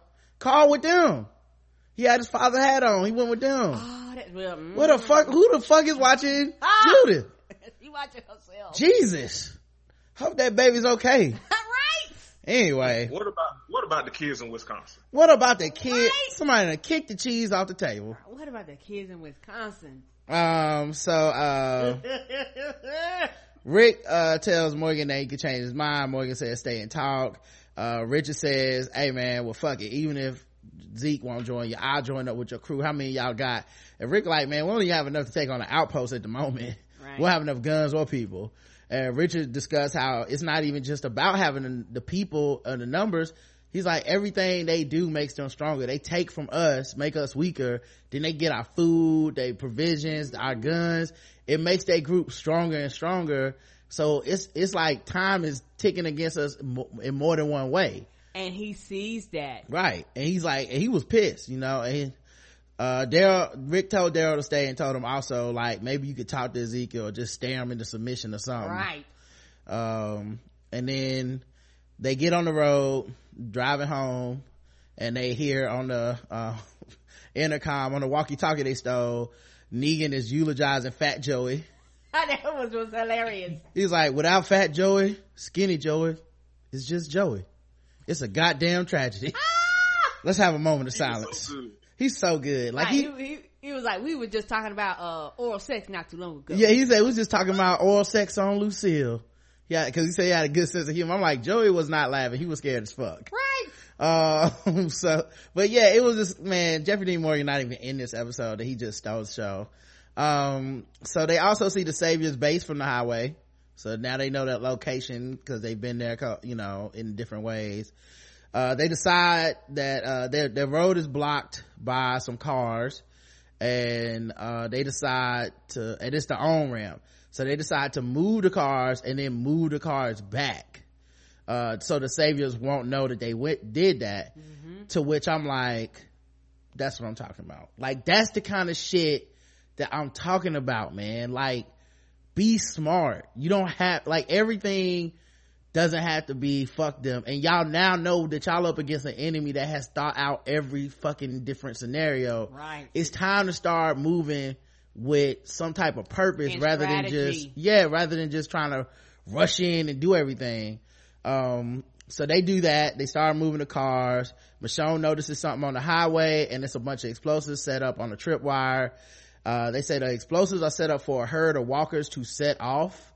And then they decide, and which we have heard them talk about. Jesus said he heard it when he was in the back of the truck. I had wondered what the fuck that conversation was about. Yes, Karen? And this takes us back to previously when they got stranded when Jesus was with them, and they was talking about that herd. And that's what I just said. Jesus overheard it when he was in the back of the truck, and those two dudes had a conversation about Fat Joy setting up the explosives and using the herd to trip it somehow. We just didn't know what they were talking about with, you know. And I'm assuming it was smart to kind of keep that herd away from them, whatever it takes to keep it out of their vicinity. Yeah, I don't know if they blowing up the herd. Like, I don't know 100% what the plan with the explosives were. They were trying to blow up something on the highway or what, but they had this tripwire set off to explode when the walkers, like, whenever they walked into it. Maybe to divert them, but nah, they walked through just about everything. Yeah, I don't know. And then they had the highway blocked so they couldn't leave the highway. So I don't know exactly what they were trying to do with it, but we just know that they were going to blow that shit up. True. At any rate, apparently Rosita can disarm explosives. I don't know if that's she was in the military and that's some military training or what, but she figured that shit out. Maybe she just was like, I'm so angry, I can do anything. Apparently, I tweeted this. I was like, this segment of the show has turned into Metal Gear Solid Rosita. Right. It really did. I love how Tara backed up a little bit, and she was like, if this shit blows up, you backing up 10 feet ain't about to save nothing. Like, you about to die anyway. Cause there's a lot of explosives here, baby. Yeah. But you know, on the real, that was an MVP type move. The saviors apparently had set up this explosive thing. Rosita disarms it, and they all have to go get the explosives off the wire, and this like intense music starts playing, and this scene, the way they filmed it was brilliant. Like, it's like beautiful. The time is ticking. Like, you know that there's a herd of walkers on the way that would have tripped this thing. You know that they had to get the explosives off without blowing themselves up, and Rosita's like telling them, like, if it's damaged, don't take it. If it's cut, if it's dented, don't take it. Like, the shit could blow up or whatever. The only thing that would have made this better if they'd have had like a 24 beep. Oh, this was definitely Impossible White Man time. Yeah, if a Mission Impossible would have been playing that theme song. So they're disarming the shit, and while they're taking them down, just they do that, Negan cops on the walkie-talkie again and says they have a red situation because he discovered that Daryl has escaped, and he assumes that he went back to Alexandria like the wild animal he is. And they said and Simon, the second in command, is like, I'll go out there, boss, I'll be there by lunchtime.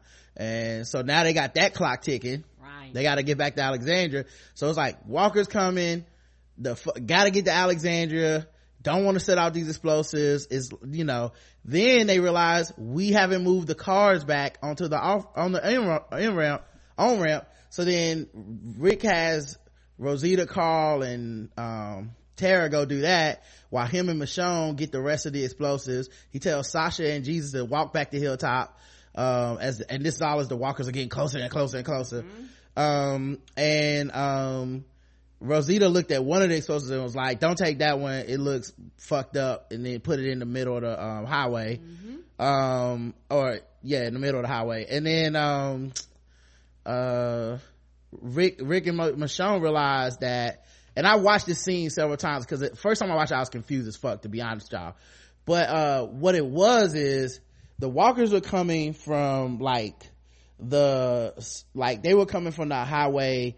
Like, if there's an on-ramp, they were coming from the direction that the on-ramp was. So what happened was, and they had got on the on-ramp, but they didn't go the right way down the highway. They went they went backwards. Opposite way, right. Right. So and that's how they kind of like against traffic. And that's how they had spotted the explosives and shit. So they were basically closer to the walkers at the on-ramp when they moved the cars back than Rick and Michonne were at where the dynamite was. Right. So Rick came up with a plan where they would each get in a car, and this wire is attached to this car, and he's like, we're gonna start these cars. When I put my hand down, and Michonne's like, yep, I got it. And they got in because they relationship goals and they don't have to explain anything to us. And they hot wired the cars. Meanwhile, the I thought they left the keys in all those cars. No, they hot wired them. Okay. They were laying down hot wiring. That's right, they did Yeah, hot they were wire. laying down and hot wiring the shit out of them. So then, like Shade Tree Mechanics. right, yeah, they're like apparently they, hey, after a few years in the Z-Park, I guess everybody gonna know how to hot wire a car. Shit, you better. I would even learn how to do it, and I don't know how to do shit. So the wires attached to these cars, and they do in my opinion, the coolest zombie killing stunt they have ever fucking done on this show. Yes. Where Michonne and Rick celebrate Valentine's Day. Yeah, they do. By driving down the highway with the steel wire attached to the front of both cars as they drive through a herd of zombies, just decapitating like fucking. And split them in half. Just, so many zombies. It was so beautiful. It was hundreds of them. So gross. And then they get out. Oh, go ahead. They definitely went into like overkill mode on like Call of Duty. That shit looked like the beginning of the Wrong Guys when Sam Jackson and The Rock look at each other and then jump. They say aim for the bush and then they jump off the building. That's how they look when they was driving, like, you ready, let's go. And just Fast and Furious 8 like decapitated them fucking zombies. Oh, it was so beautiful. And then of course, convenient zombie rules. They ran through a field of fucking zombies trying to tackle them like they were the Falcons defense in the fourth quarter of Super Bowl. Aww. And I know, but come on, man. It was right there. And Zombies, you could have won. you had a lead, zombies. We were rooting for you. We were all rooting for you. You motherfucker. Rick, you look like Tom Brady. Anyway. So, Too soon. Rick's like, why don't we put the politics to the side? Him with Michonne, she looked like, look, I divorce your ass if you vote for Trump. So they get in the car and because they make it through a field of zombies that just didn't have the gumption that week. Nope. Didn't want it bad enough. They was like the Saints hanging off of Marshawn and shit. And they got in the car and they closed the door and started driving off. And since they were driving the other way in the first place, that's why they didn't have to drive through the herd of zombies. They were going the other way the whole time. Anyway, right. They only had to go back. Now that you explained it made sense, because I'm not gonna lie, the first time I saw it, I was confused as shit. Nigga, it was so confused. I've watched that scene 3 times because I was like, but why did, like, I kept thinking that for some reason I thought that they had went ahead of them the other way, and I was like, well then just fucking go.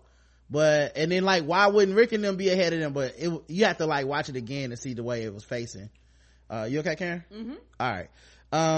So then they head back and I was like, see, we the ones that survived, and looking them all in his eyes and shit, and it was beautiful.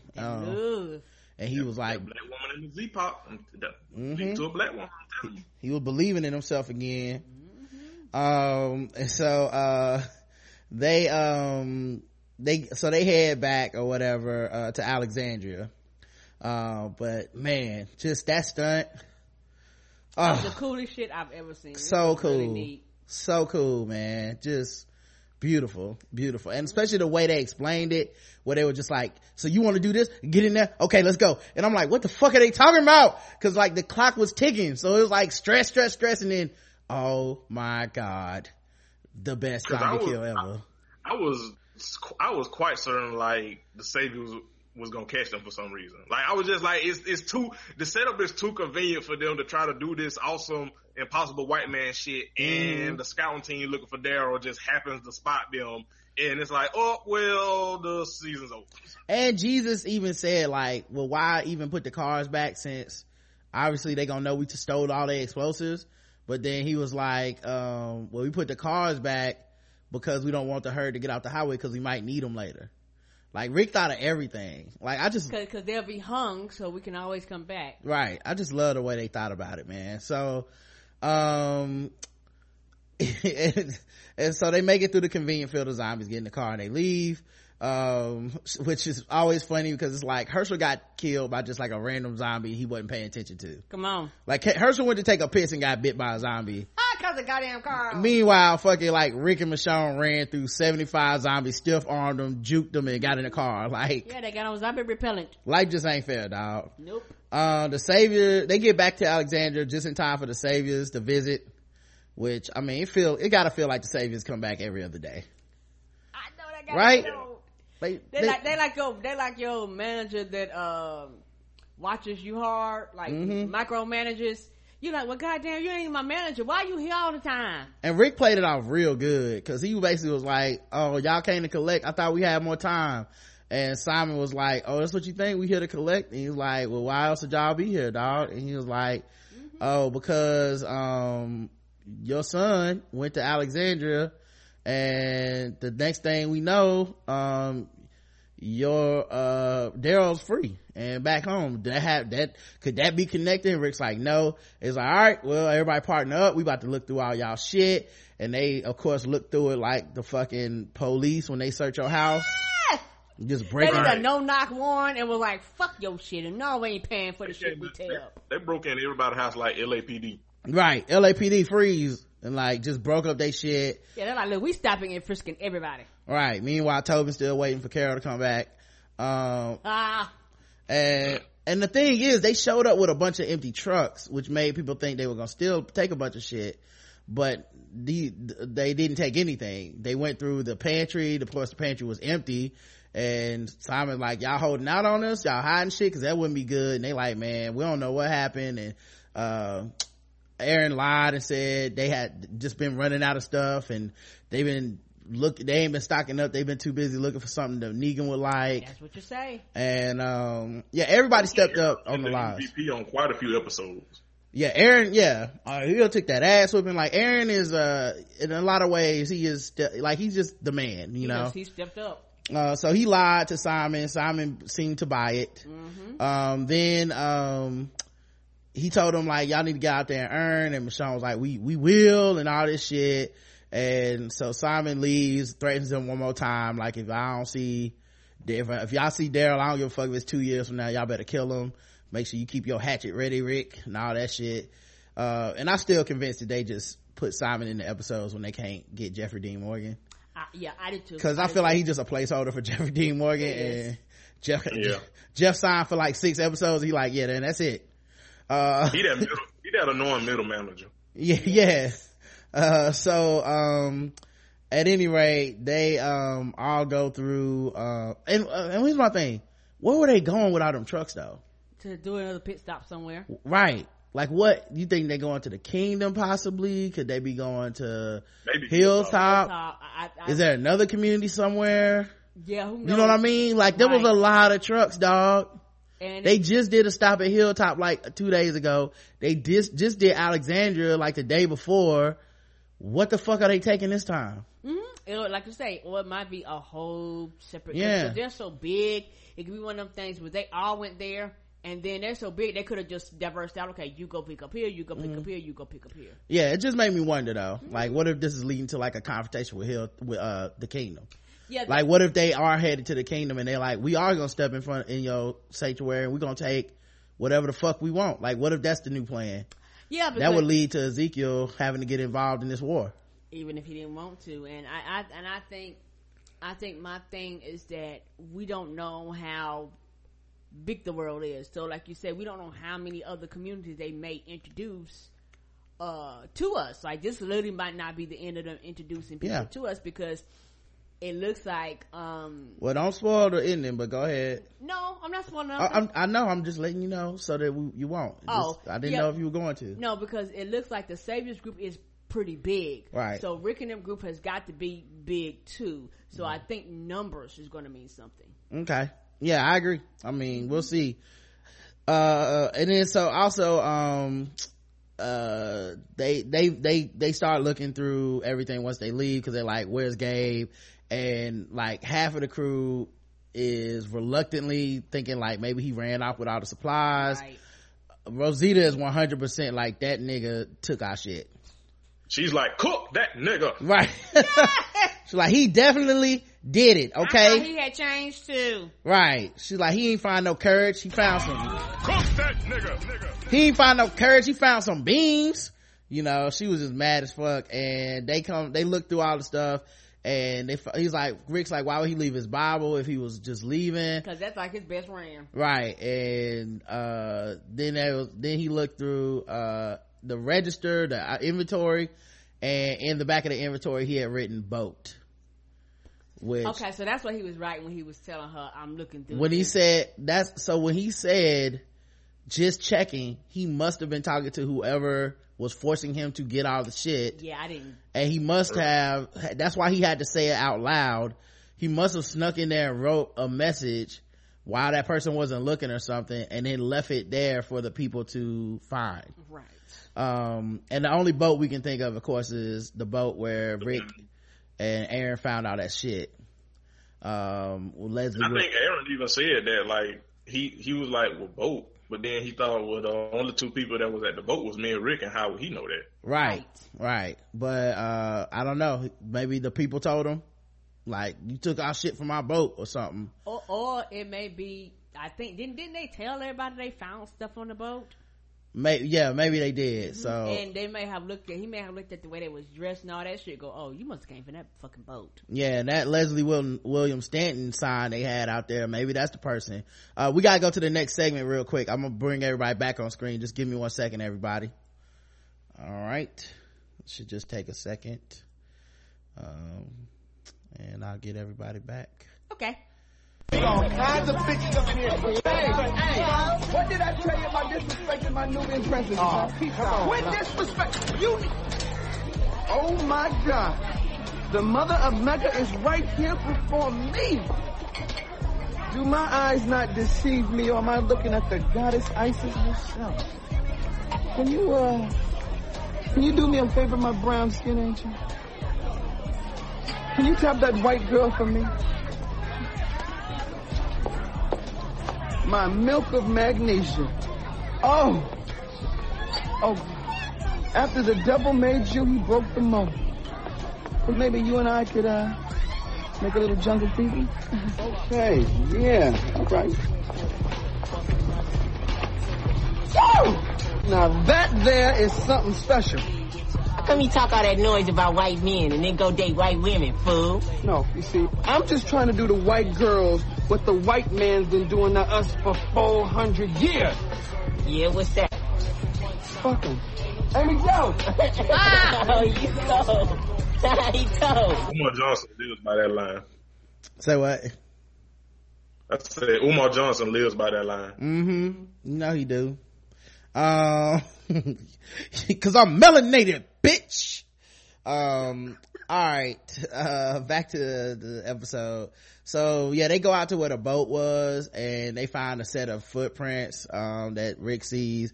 And before they do that, they have Aaron gets confronted by his husband, who's like, hey dog, I know y'all about to fuck with Negan again, and y'all ain't telling nobody. And Aaron's like, man, we just trying to do what we gotta do to survive. And he's like, well, don't go. And he was like, this ain't even about that, this is about helping Gabe. And he was like, everything is about Negan. What if you go and Negan comes, and and we y'all not here and shit like that. And Aaron's like, look man, I gotta do what I gotta do, yeah, he's like, I'm willing to die for the cause. Like, yeah, right. And he's like, what you trying to do? You just want us to leave together right now or whatever? And he's like, no, I just want us to stay alive. And Aaron's like, all right man, whatever. So they go out. Aaron does go. They go out to the boat, and they start looking around. They see the footprints. They get to this weird like clearing that has like trailers and abandoned cars and like a construction crane over there. And they get surrounded by a bunch of people with guns, a lot of well-dreaded Negroes, by the way. It's like somebody gotta ask about their hair care issues. They taking care of shit. I guess they stepped up on their wig game. I guess so. After enough people complained about Dr. Dre, who I think actually flipped and rolled in the river, and all of a sudden got picked up in DC and became the new Jack Bauer. I think that's what happened. And they don't say a word. They just point guns at him and surround him, and then Rick starts smiling, and then the show ends. I think he's smiling because he's like, I can work with this. Right. Some soldiers. I think that's what his mind was like. Okay, y'all are organized, you plan. We ain't got to train y'all. Like y'all are ready to fight. Like y'all look like fighters. Right. Right. And they all had guns. He definitely went into Super Saiyan white man mode. In what white man? Super Saiyan white man mode. Oh yeah. And I was so happy to see him smile, man, to be honest. Cause like I think that's the first time we don't see him smile in a while. Yeah, I'm so sick of him being like worried. Like I like the idea of having hope. Like he's in like Coach K mode right now. He's like, I'm gonna coach these motherfuckers up and we gonna kill Negan. He's seeing potential now. Another reason I love this ain't in the book. Nope. Ain't in the book, dog. Like a completely different group. Yeah, people were speculating, could it be this, that, and other? I was like, but we know how those other groups operate in the book. This don't look like that at all. No, it does not. You know? So, yeah, I would love for this to be a group that we haven't really heard of. And, unless I'm look like another all-women's group. It wasn't all women on second hand. I went back and looked at it. Okay, it wasn't all women. It was a lot of women, but it wasn't all women. Okay. Yeah. Initially, I was like, they found another all-woman group. A lot of dudes had some long ass hair though. Maybe they the long hair, don't care gang. Yes! Yeah. Some of them had, they were them fake locks. Some of them had them fake locks. Yeah. Like maybe it's a beauty school that had an issue and that's how they was like, we gonna gang up together, and they just stayed in formation all this time. They had a hair supply store nearby. They were like, look, everybody gonna go natural. We'll let you know we not doing relaxers no more, but you know what we have some cocoa butter, right? Shea butter. But yeah, it was cool, man. So what are y'all looking forward to next week? Ooh, I want to see who that group was that Rick and ran up against. I want to see what Daryl is up to. Like, I really think Daryl's my hypothesis is Daryl's gonna leave and end up finding Carol. Ezekiel, to see, actually at some period of time I think he's gonna change his mind. Some of these might not actually have a next episode, but you know, I'm just talking about next episode, but you know, predict what you want to predict, right? Because you don't never know where they're gonna take us, right? Yeah. Oh, that was it? Mm-hmm. Oh, all right. What about you, Jeremy? I'm interested to see who the fuck this group is, because they, like, at first I was like, is this some Children of the Corn shit? Like, why they all got hoodies and shit? Like, was it a Forever 21, like, before the Z-Pop happened? Like, what the hell is going on? So I'm interested to see who they are. I'm interested to see if, I don't think necessarily, well, I'm interested to see if Carol and Daryl meet up again, but I'm interested to see like how Daryl is going to adapt to the kingdom, because it probably ain't gonna happen, but I'm just hoping like in some kind of way like Daryl and Shiva just wrestle. Like, I'm really rooting for that, because Daryl look like the type that would fight a goddamn tiger. And like, it'd be interesting to see, like, cause I'm pretty sure everybody is gonna still try to convince Ezekiel, like, we can't live like this. We have to fight back some kind of way. Yeah, I was gonna play the clip of them running up on them, Karen, if you want to see it. Okay. Is it showing up? Yes. All right, let me make it bigger. It's like 2 minutes long, I think. Let me make sure that's right. Yeah, it's 2 minutes long, but I like, it's not a lot of talking or anything. I just want to show the show where they ran up on the group, and like, it's more than just women, because I thought it was just women too the first time I saw it. Especially, there's one little particular part where there's some people coming with sticks and hoodies, and those are all women, right? So I don't know if they get like, the dudes get the guns and then the women, I don't know how it's like broken down, but that's how it looked. And that's the boat in the background. I don't have the HD on. And then Rick finds the footprint to lead them towards, you know, wherever they at. They ain't finding Carol's rule about using your heel toe. Carol be knowing. I also like how they said, well, I think it was only one person too, but I also like how they said that, they couldn't find any footprints outside the gate. And then Aaron was like, but if Daryl was here, maybe we could have, because Daryl is a super tracker. So that's the footprint. Right.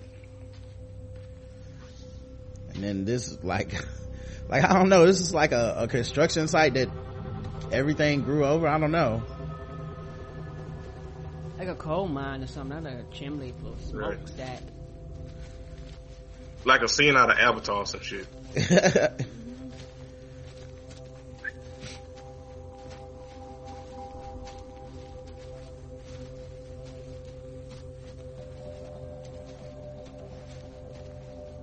It's crazy. They only got 2 guns and they going through all this. And a sword. Yeah, they're like an old factory.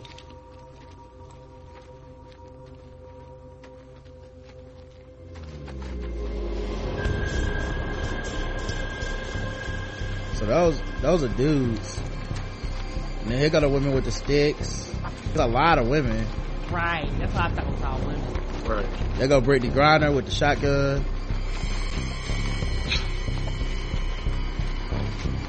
But like you can see some of them are dudes and some of them like that's a dude.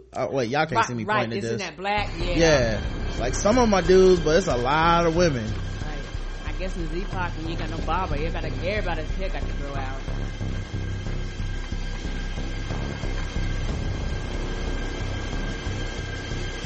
Everybody got long hair. There go Rick smiling. So, yeah. So, it was, that was a group. Let's get into the emails. Oh, and what I think is gonna happen. The main thing I'm looking forward to next week is that motherfucking pig exchange going wrong. That's it. Yes. Something gonna go wrong with that, man. That's gonna spark everything, cause the kingdom gotta get involved, man. I don't like this whole we just not gonna do anything. Kingdom need to start getting tested the way Rick and them got tested so they can get information, cause I ain't with this. Yeah, Rick and them done been through it and they know it's not gonna end well. Yeah, and I feel like whatever this new group is gonna do, because we know they not just gonna be killing all the main characters, I'm assuming this new group gonna have some type of test or something to put them through, or some, maybe make them all fight to the death. I don't know, some kind of shit that they gonna have to prove themselves. And I think that's gonna be interesting too, because I love watching the inner dynamics of how new groups work and what they call zombies. I didn't realize the kingdom called them wasted. I like that little shit. I know it's corny, but I like it. Yeah, each group and it's gonna be interesting to hear this group's backstory. Yeah, that's what I'm saying. It wouldn't be surprising if Dave had some form of interaction with Negan. Right, and we still have Oceanside out there. We still have these communities that we've been introduced to. It would be so dope if this show just had all these people get together and fucking go to war with Negan in there. It would be, I love the way it's going. That's my prediction. All right. One more thing that I'm looking forward to, on the trailer, especially the preview for next week, that damn zombie that's in that armor. What the fuck? Nigga, what kind of Game of Thrones ass shit was that? I was like, what is... Nigga, what? We haven't seen something like that since, the governor, when he made them people fight zombie for fun and shit. We haven't seen something like that since then. Did he make them fight for fun on the show, or is that in the comic? You know what I'm talking about? When they had in the show they had a little arena, because remember Merle was in there. Okay, it was in both then. Yeah. All right, so we got emails. Turk writes in, Day Walking and Day Petty. Hey guys. This week's episode was awesome. Rosita's such a jerk to Sasha. She the type of chick that goes on cheaters and fights her man and the other woman. Now we know that when Abe was standing outside Sasha's house and she told him to come inside, she meant it in every possible sense. Oh Lord. I still have a hard time accepting Sasha let Abe dip his marshmallow in her hot chocolate. Ew. Hey, Slim Pickens in the Z-Pac. Daryl needs to chill. It's rude to shade people offering you sanctuary. Yeah, and technically he didn't know that he was getting offered sanctuary when he called him you supposed to be a damn king. And he also didn't know he would be staying until Rick made him. Yeah, Rick was like, they're gonna be looking for you. No, we already got the call saying that they heading back. They're gonna be looking for you, nigga. Yeah, I still ain't like that shit. Ezekiel is acting like a king Martin Luther King to be exact. I don't know why Daryl was so pressed to go back to Hilltop. Their leader didn't want him there and already tried to snitch on Maggie and Sasha. Negan wasn't even physically present but still managed to be the pettiest person in the episode. Was it really necessary to focus on Fat Joey's weight during that eulogy after all he did for the group? Hey, you know, Negan basically George Lopez, dog. Like, he see a weakness, he going for it. He don't care how y'all feel. And he ain't apologizing. He gonna kick you out of the performance. Now I want to see Jeffrey Dean Morgan do stand up. I'll be there for that. Why wasn't he called Smart Joey or Explosive Expert Joey? Everyone within 50 miles probably heard that eulogy on the radio and thought Joey wasn't shit. I'm so scared for next week. I hope Father Gabe is okay because he looked shook as hell. Also, I can't trust a group of people all dressed in black. Seems cult like. Yeah, they got that long hair too. They might be Scientologists. Right. I'm telling you, man, that might be my name for that group, the long hair don't care group. If they gotta explain why everybody got long haircuts, man. Ain't got no clippers. Yeah, maybe. I don't know. No scissors. I mean, ain't no electricity. Other people got scissors. Rick got a haircut by Jesse and they kept it good the whole time. Don't hate. Negan shaved his beard off. People finding ways to shave. These motherfuckers walk around with long hair. They don't got beards, just long hair. Something up, Karen. I peep game. Everybody might be natural. They don't use milk. Walking Dead, this is from Rob, who says, or Mac, I'm sorry, I only have one question. Can y'all tell what the temperature is? Women have on short sleeve shirts, some folks have on t-shirts, other folks got on leather coats. The king is wearing a leather coat with a wool shirling collar, and the men are jogging in shorts. I'm all confused. Yeah, and then the last group of people had hoodies on. Like, what the fuck is the temperature? That's the South for your ass, though. I'll tell you that much. For real. It's been 80 degrees in the last 2 days. This morning I woke up, it was raining, cats and dogs. By the afternoon, I was wearing shorts out. I don't know, guys. Come on, the next 2 weeks in live it'll be snowing. We right. Don't know. Blame Trump. Right. Being in the South and dealing with the weather is like a K. Michelle album, just loud and unstable. Iris writes in, hey, this is Lucked Out. Fun episode. There were several threads being reinforced, but one that stood out was smiles. Jesus tell Richard that he's going to smile when he hears what Rick has to say, which means he's been telling everybody about fighting back. Michonne smiles in relief when they got off the highway and tries to get Rick in on it. And that ending, Rick is surrounded and he grins like a madman. Unlike last half of the season, it's full of twisted positivity. Right? That's true. It's sad because people looked at this show for some optimism. I'm like, this show? But it gives you those moments. In the scene for the next episode, they show oinking Savior targeting Richard again. Is this why that one Savior that was, I forget his name, he's like a dick, right? Is this why Richard broke down in his shack because he keep getting punked? He like, I'm a cuck. He just in there crying. Boss won't do a damn thing about the Saviors, and he knows he has the biggest target on his back. Who knows how long it's been going on? That's true. And that dude fuck with them every time. It look like he fucks with them every time. I just wouldn't go, but that's me. Like, they keep telling me to go out there to get punked. Hey man, you got it, bro. You ain't want to fight them back anyway. EVE writes in, hey Rod, Karen, and Jeremy. It was so good seeing Rick return to form. He got the fight back in him, and I love every second of it. That Mega Walker kill between him and Michonne while they drove in the cars was so romantic. That's what I said. Michonne is a true ride or die. Get you a woman who could do both. Be a freak in the sheets and a mean, lean zombie killing machine. I love when Richard and them rode up on him and was like asking like, who are they and shit. It was so funny if you go back and watch it. Michonne like stands and puts her hands like together like this by her waist, almost like how in pageants when people are like Miss so and so and they're just like smiling like that. I was like, the deadliest motherfucker out there, smiling like a pageant queen, like she won't kill that nigga on that horse in a second. Right. Was like that. She had like a well, Mr. I do declare moment. That shit was oh, Richard, thank you so much, Mr. Richard, for having us here. Yeah, and that's not funny. That's how men get fucked up, underestimate women, because Carol will be like, oh, I'm so old, frail woman, and I can barely remember. Stab, stab, stab. Meanwhile, she bust out the Draco in the rocket launcher.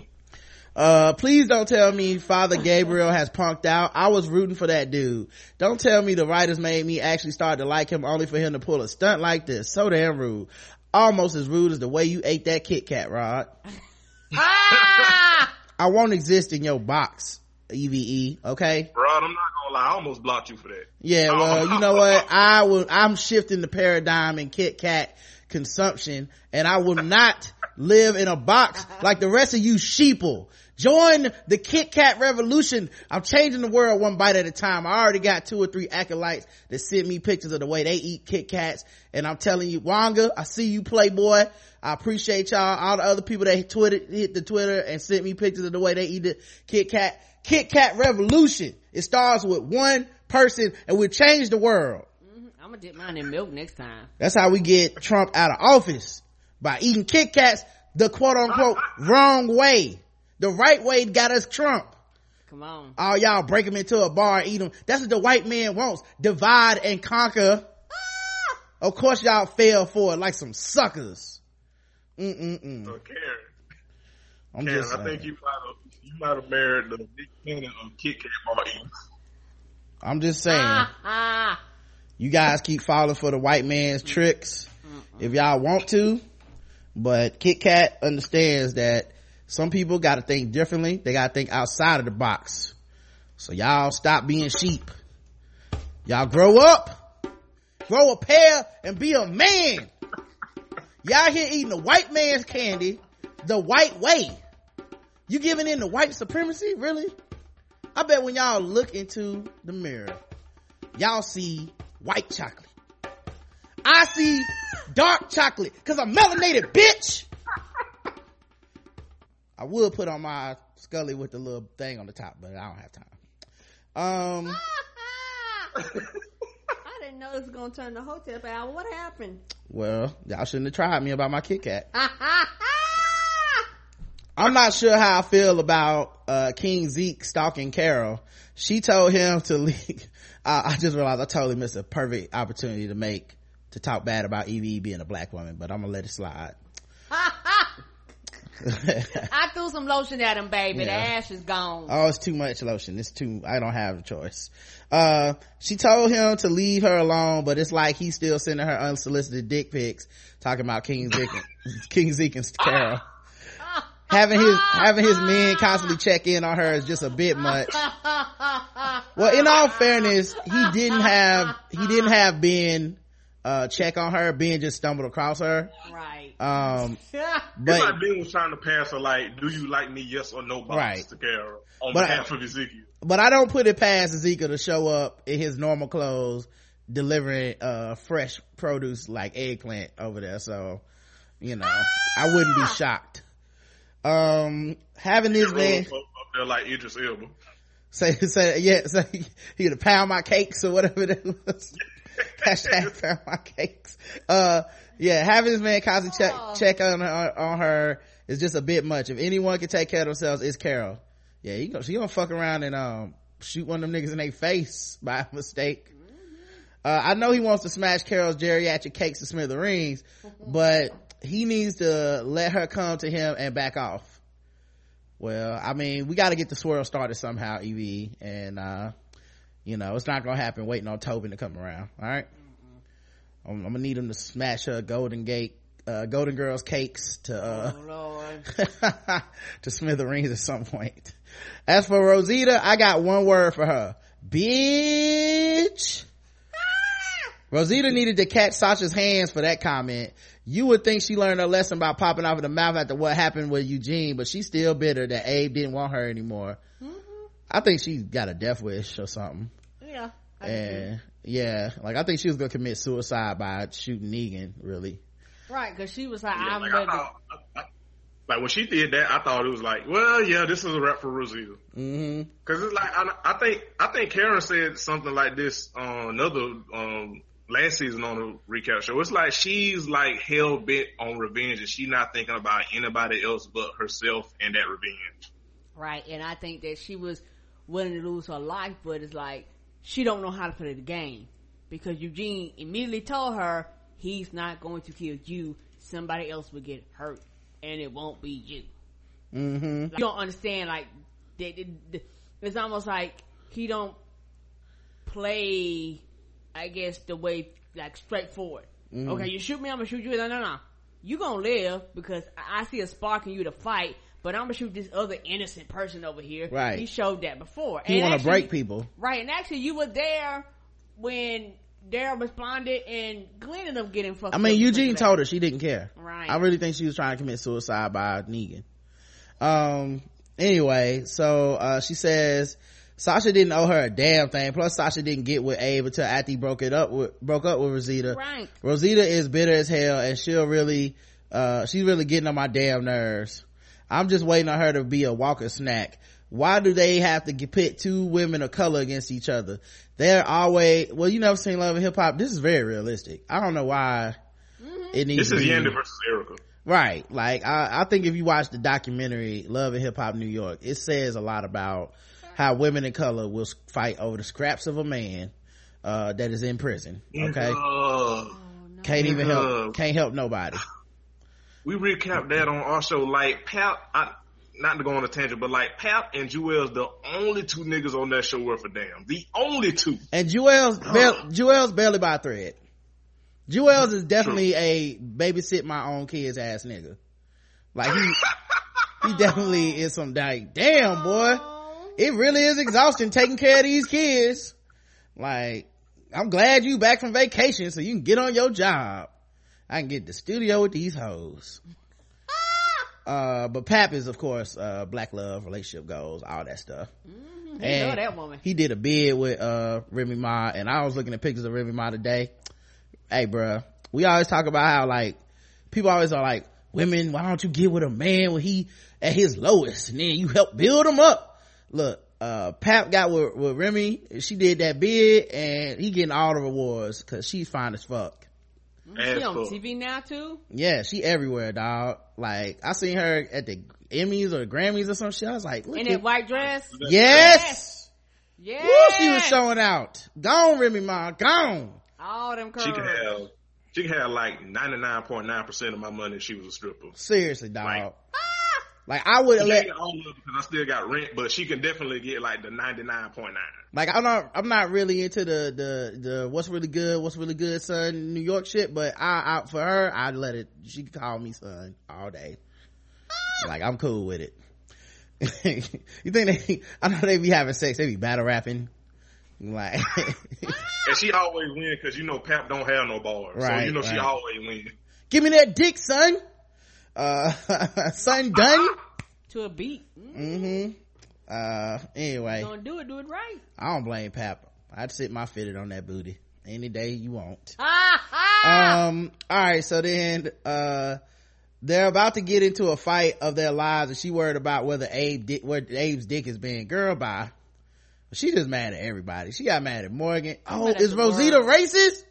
Is she the George Lopez of the show? She got mad at Morgan. She got mad at Sasha. If she snap on Michonne next week, it's a wrap, dog. She's doing whatever Lopez. Percentage of Latina women voted for Trump, that's Rosita. I'm watching you, Rosita. Don't be trying to come to the Women's March. Can't wait to see what happens next. Hope this new group becomes allies, because the way Rick was grinning at the end, it sure would suck if they turned that smile upside down. So glad this show is back. Thank you, Evie. And lastly, Evelyn says, hi Queen Karen and Rod, and the name of this email is Cash Me Outside, Rosita. How about that? The main thing I got from this episode is they need to get Rosita up out the paint. Sorry, not sorry. She had way too much attitude for a woman who has been fucking up so massively. You know, I do have one thing to say though. If anybody can relate to the attitude Rosita has right now, it's gotta be Sasha. Right. That's why she was like, I understood. She understood. Yeah, Sasha went like triple bananas crazy. When they was on the road at the, what's the name Bob died? Right. Yeah. Like she was. I would never go back there again. Yeah. She would shoot a dog and barbecue it crazy. So I get, and then when they got laying on a pile of zombies like a mattress, right, a mountain high zombie. Yeah. So I take it back, guys. I maybe it's a phase and Rosita just got to go through it. Now we can hate her as she goes through it. I think that's only reasonable. Right. But maybe that's why Sasha ain't smacking in her motherfucking face. Cause she was like, I understand. Cause like, if Sasha would have been like, sit your $5 ass down, slap, like that would have been totally justified. Yeah. Sasha would have been like, have you ever seen this movie called Fantastic Hands and Where to Find Them? Oh no. Cause I would like to buy you 2 tickets right now. Yes.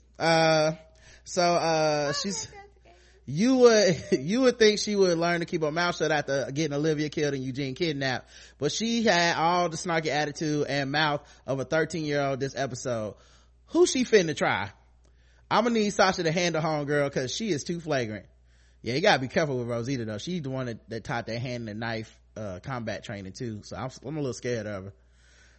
Rosita's still mad because Abraham wanted to give Sasha the biz quick. There are bigger fish to fry and she is tripping off of Abraham. Girl, bye. Someone needs to put her in the corner and tell her to think about what she has done. At this point, you can just drop her off at Negan's crib and call it a day. They can take Gregory with her. Can't wait to see y'all's recap. Keep up the amazing work. Yours truly, Notorious EVE. P.S. I assume you saw the preview. Does the alien show up in The Walking Dead? Did I miss something? I don't know what that was about. All right, man, that's all the emails and everything. Thank you so much, man. I appreciate you, Jeremy. Thank you. Tell her where to find you, dog.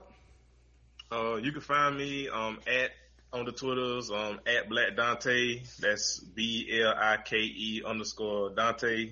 DANTE.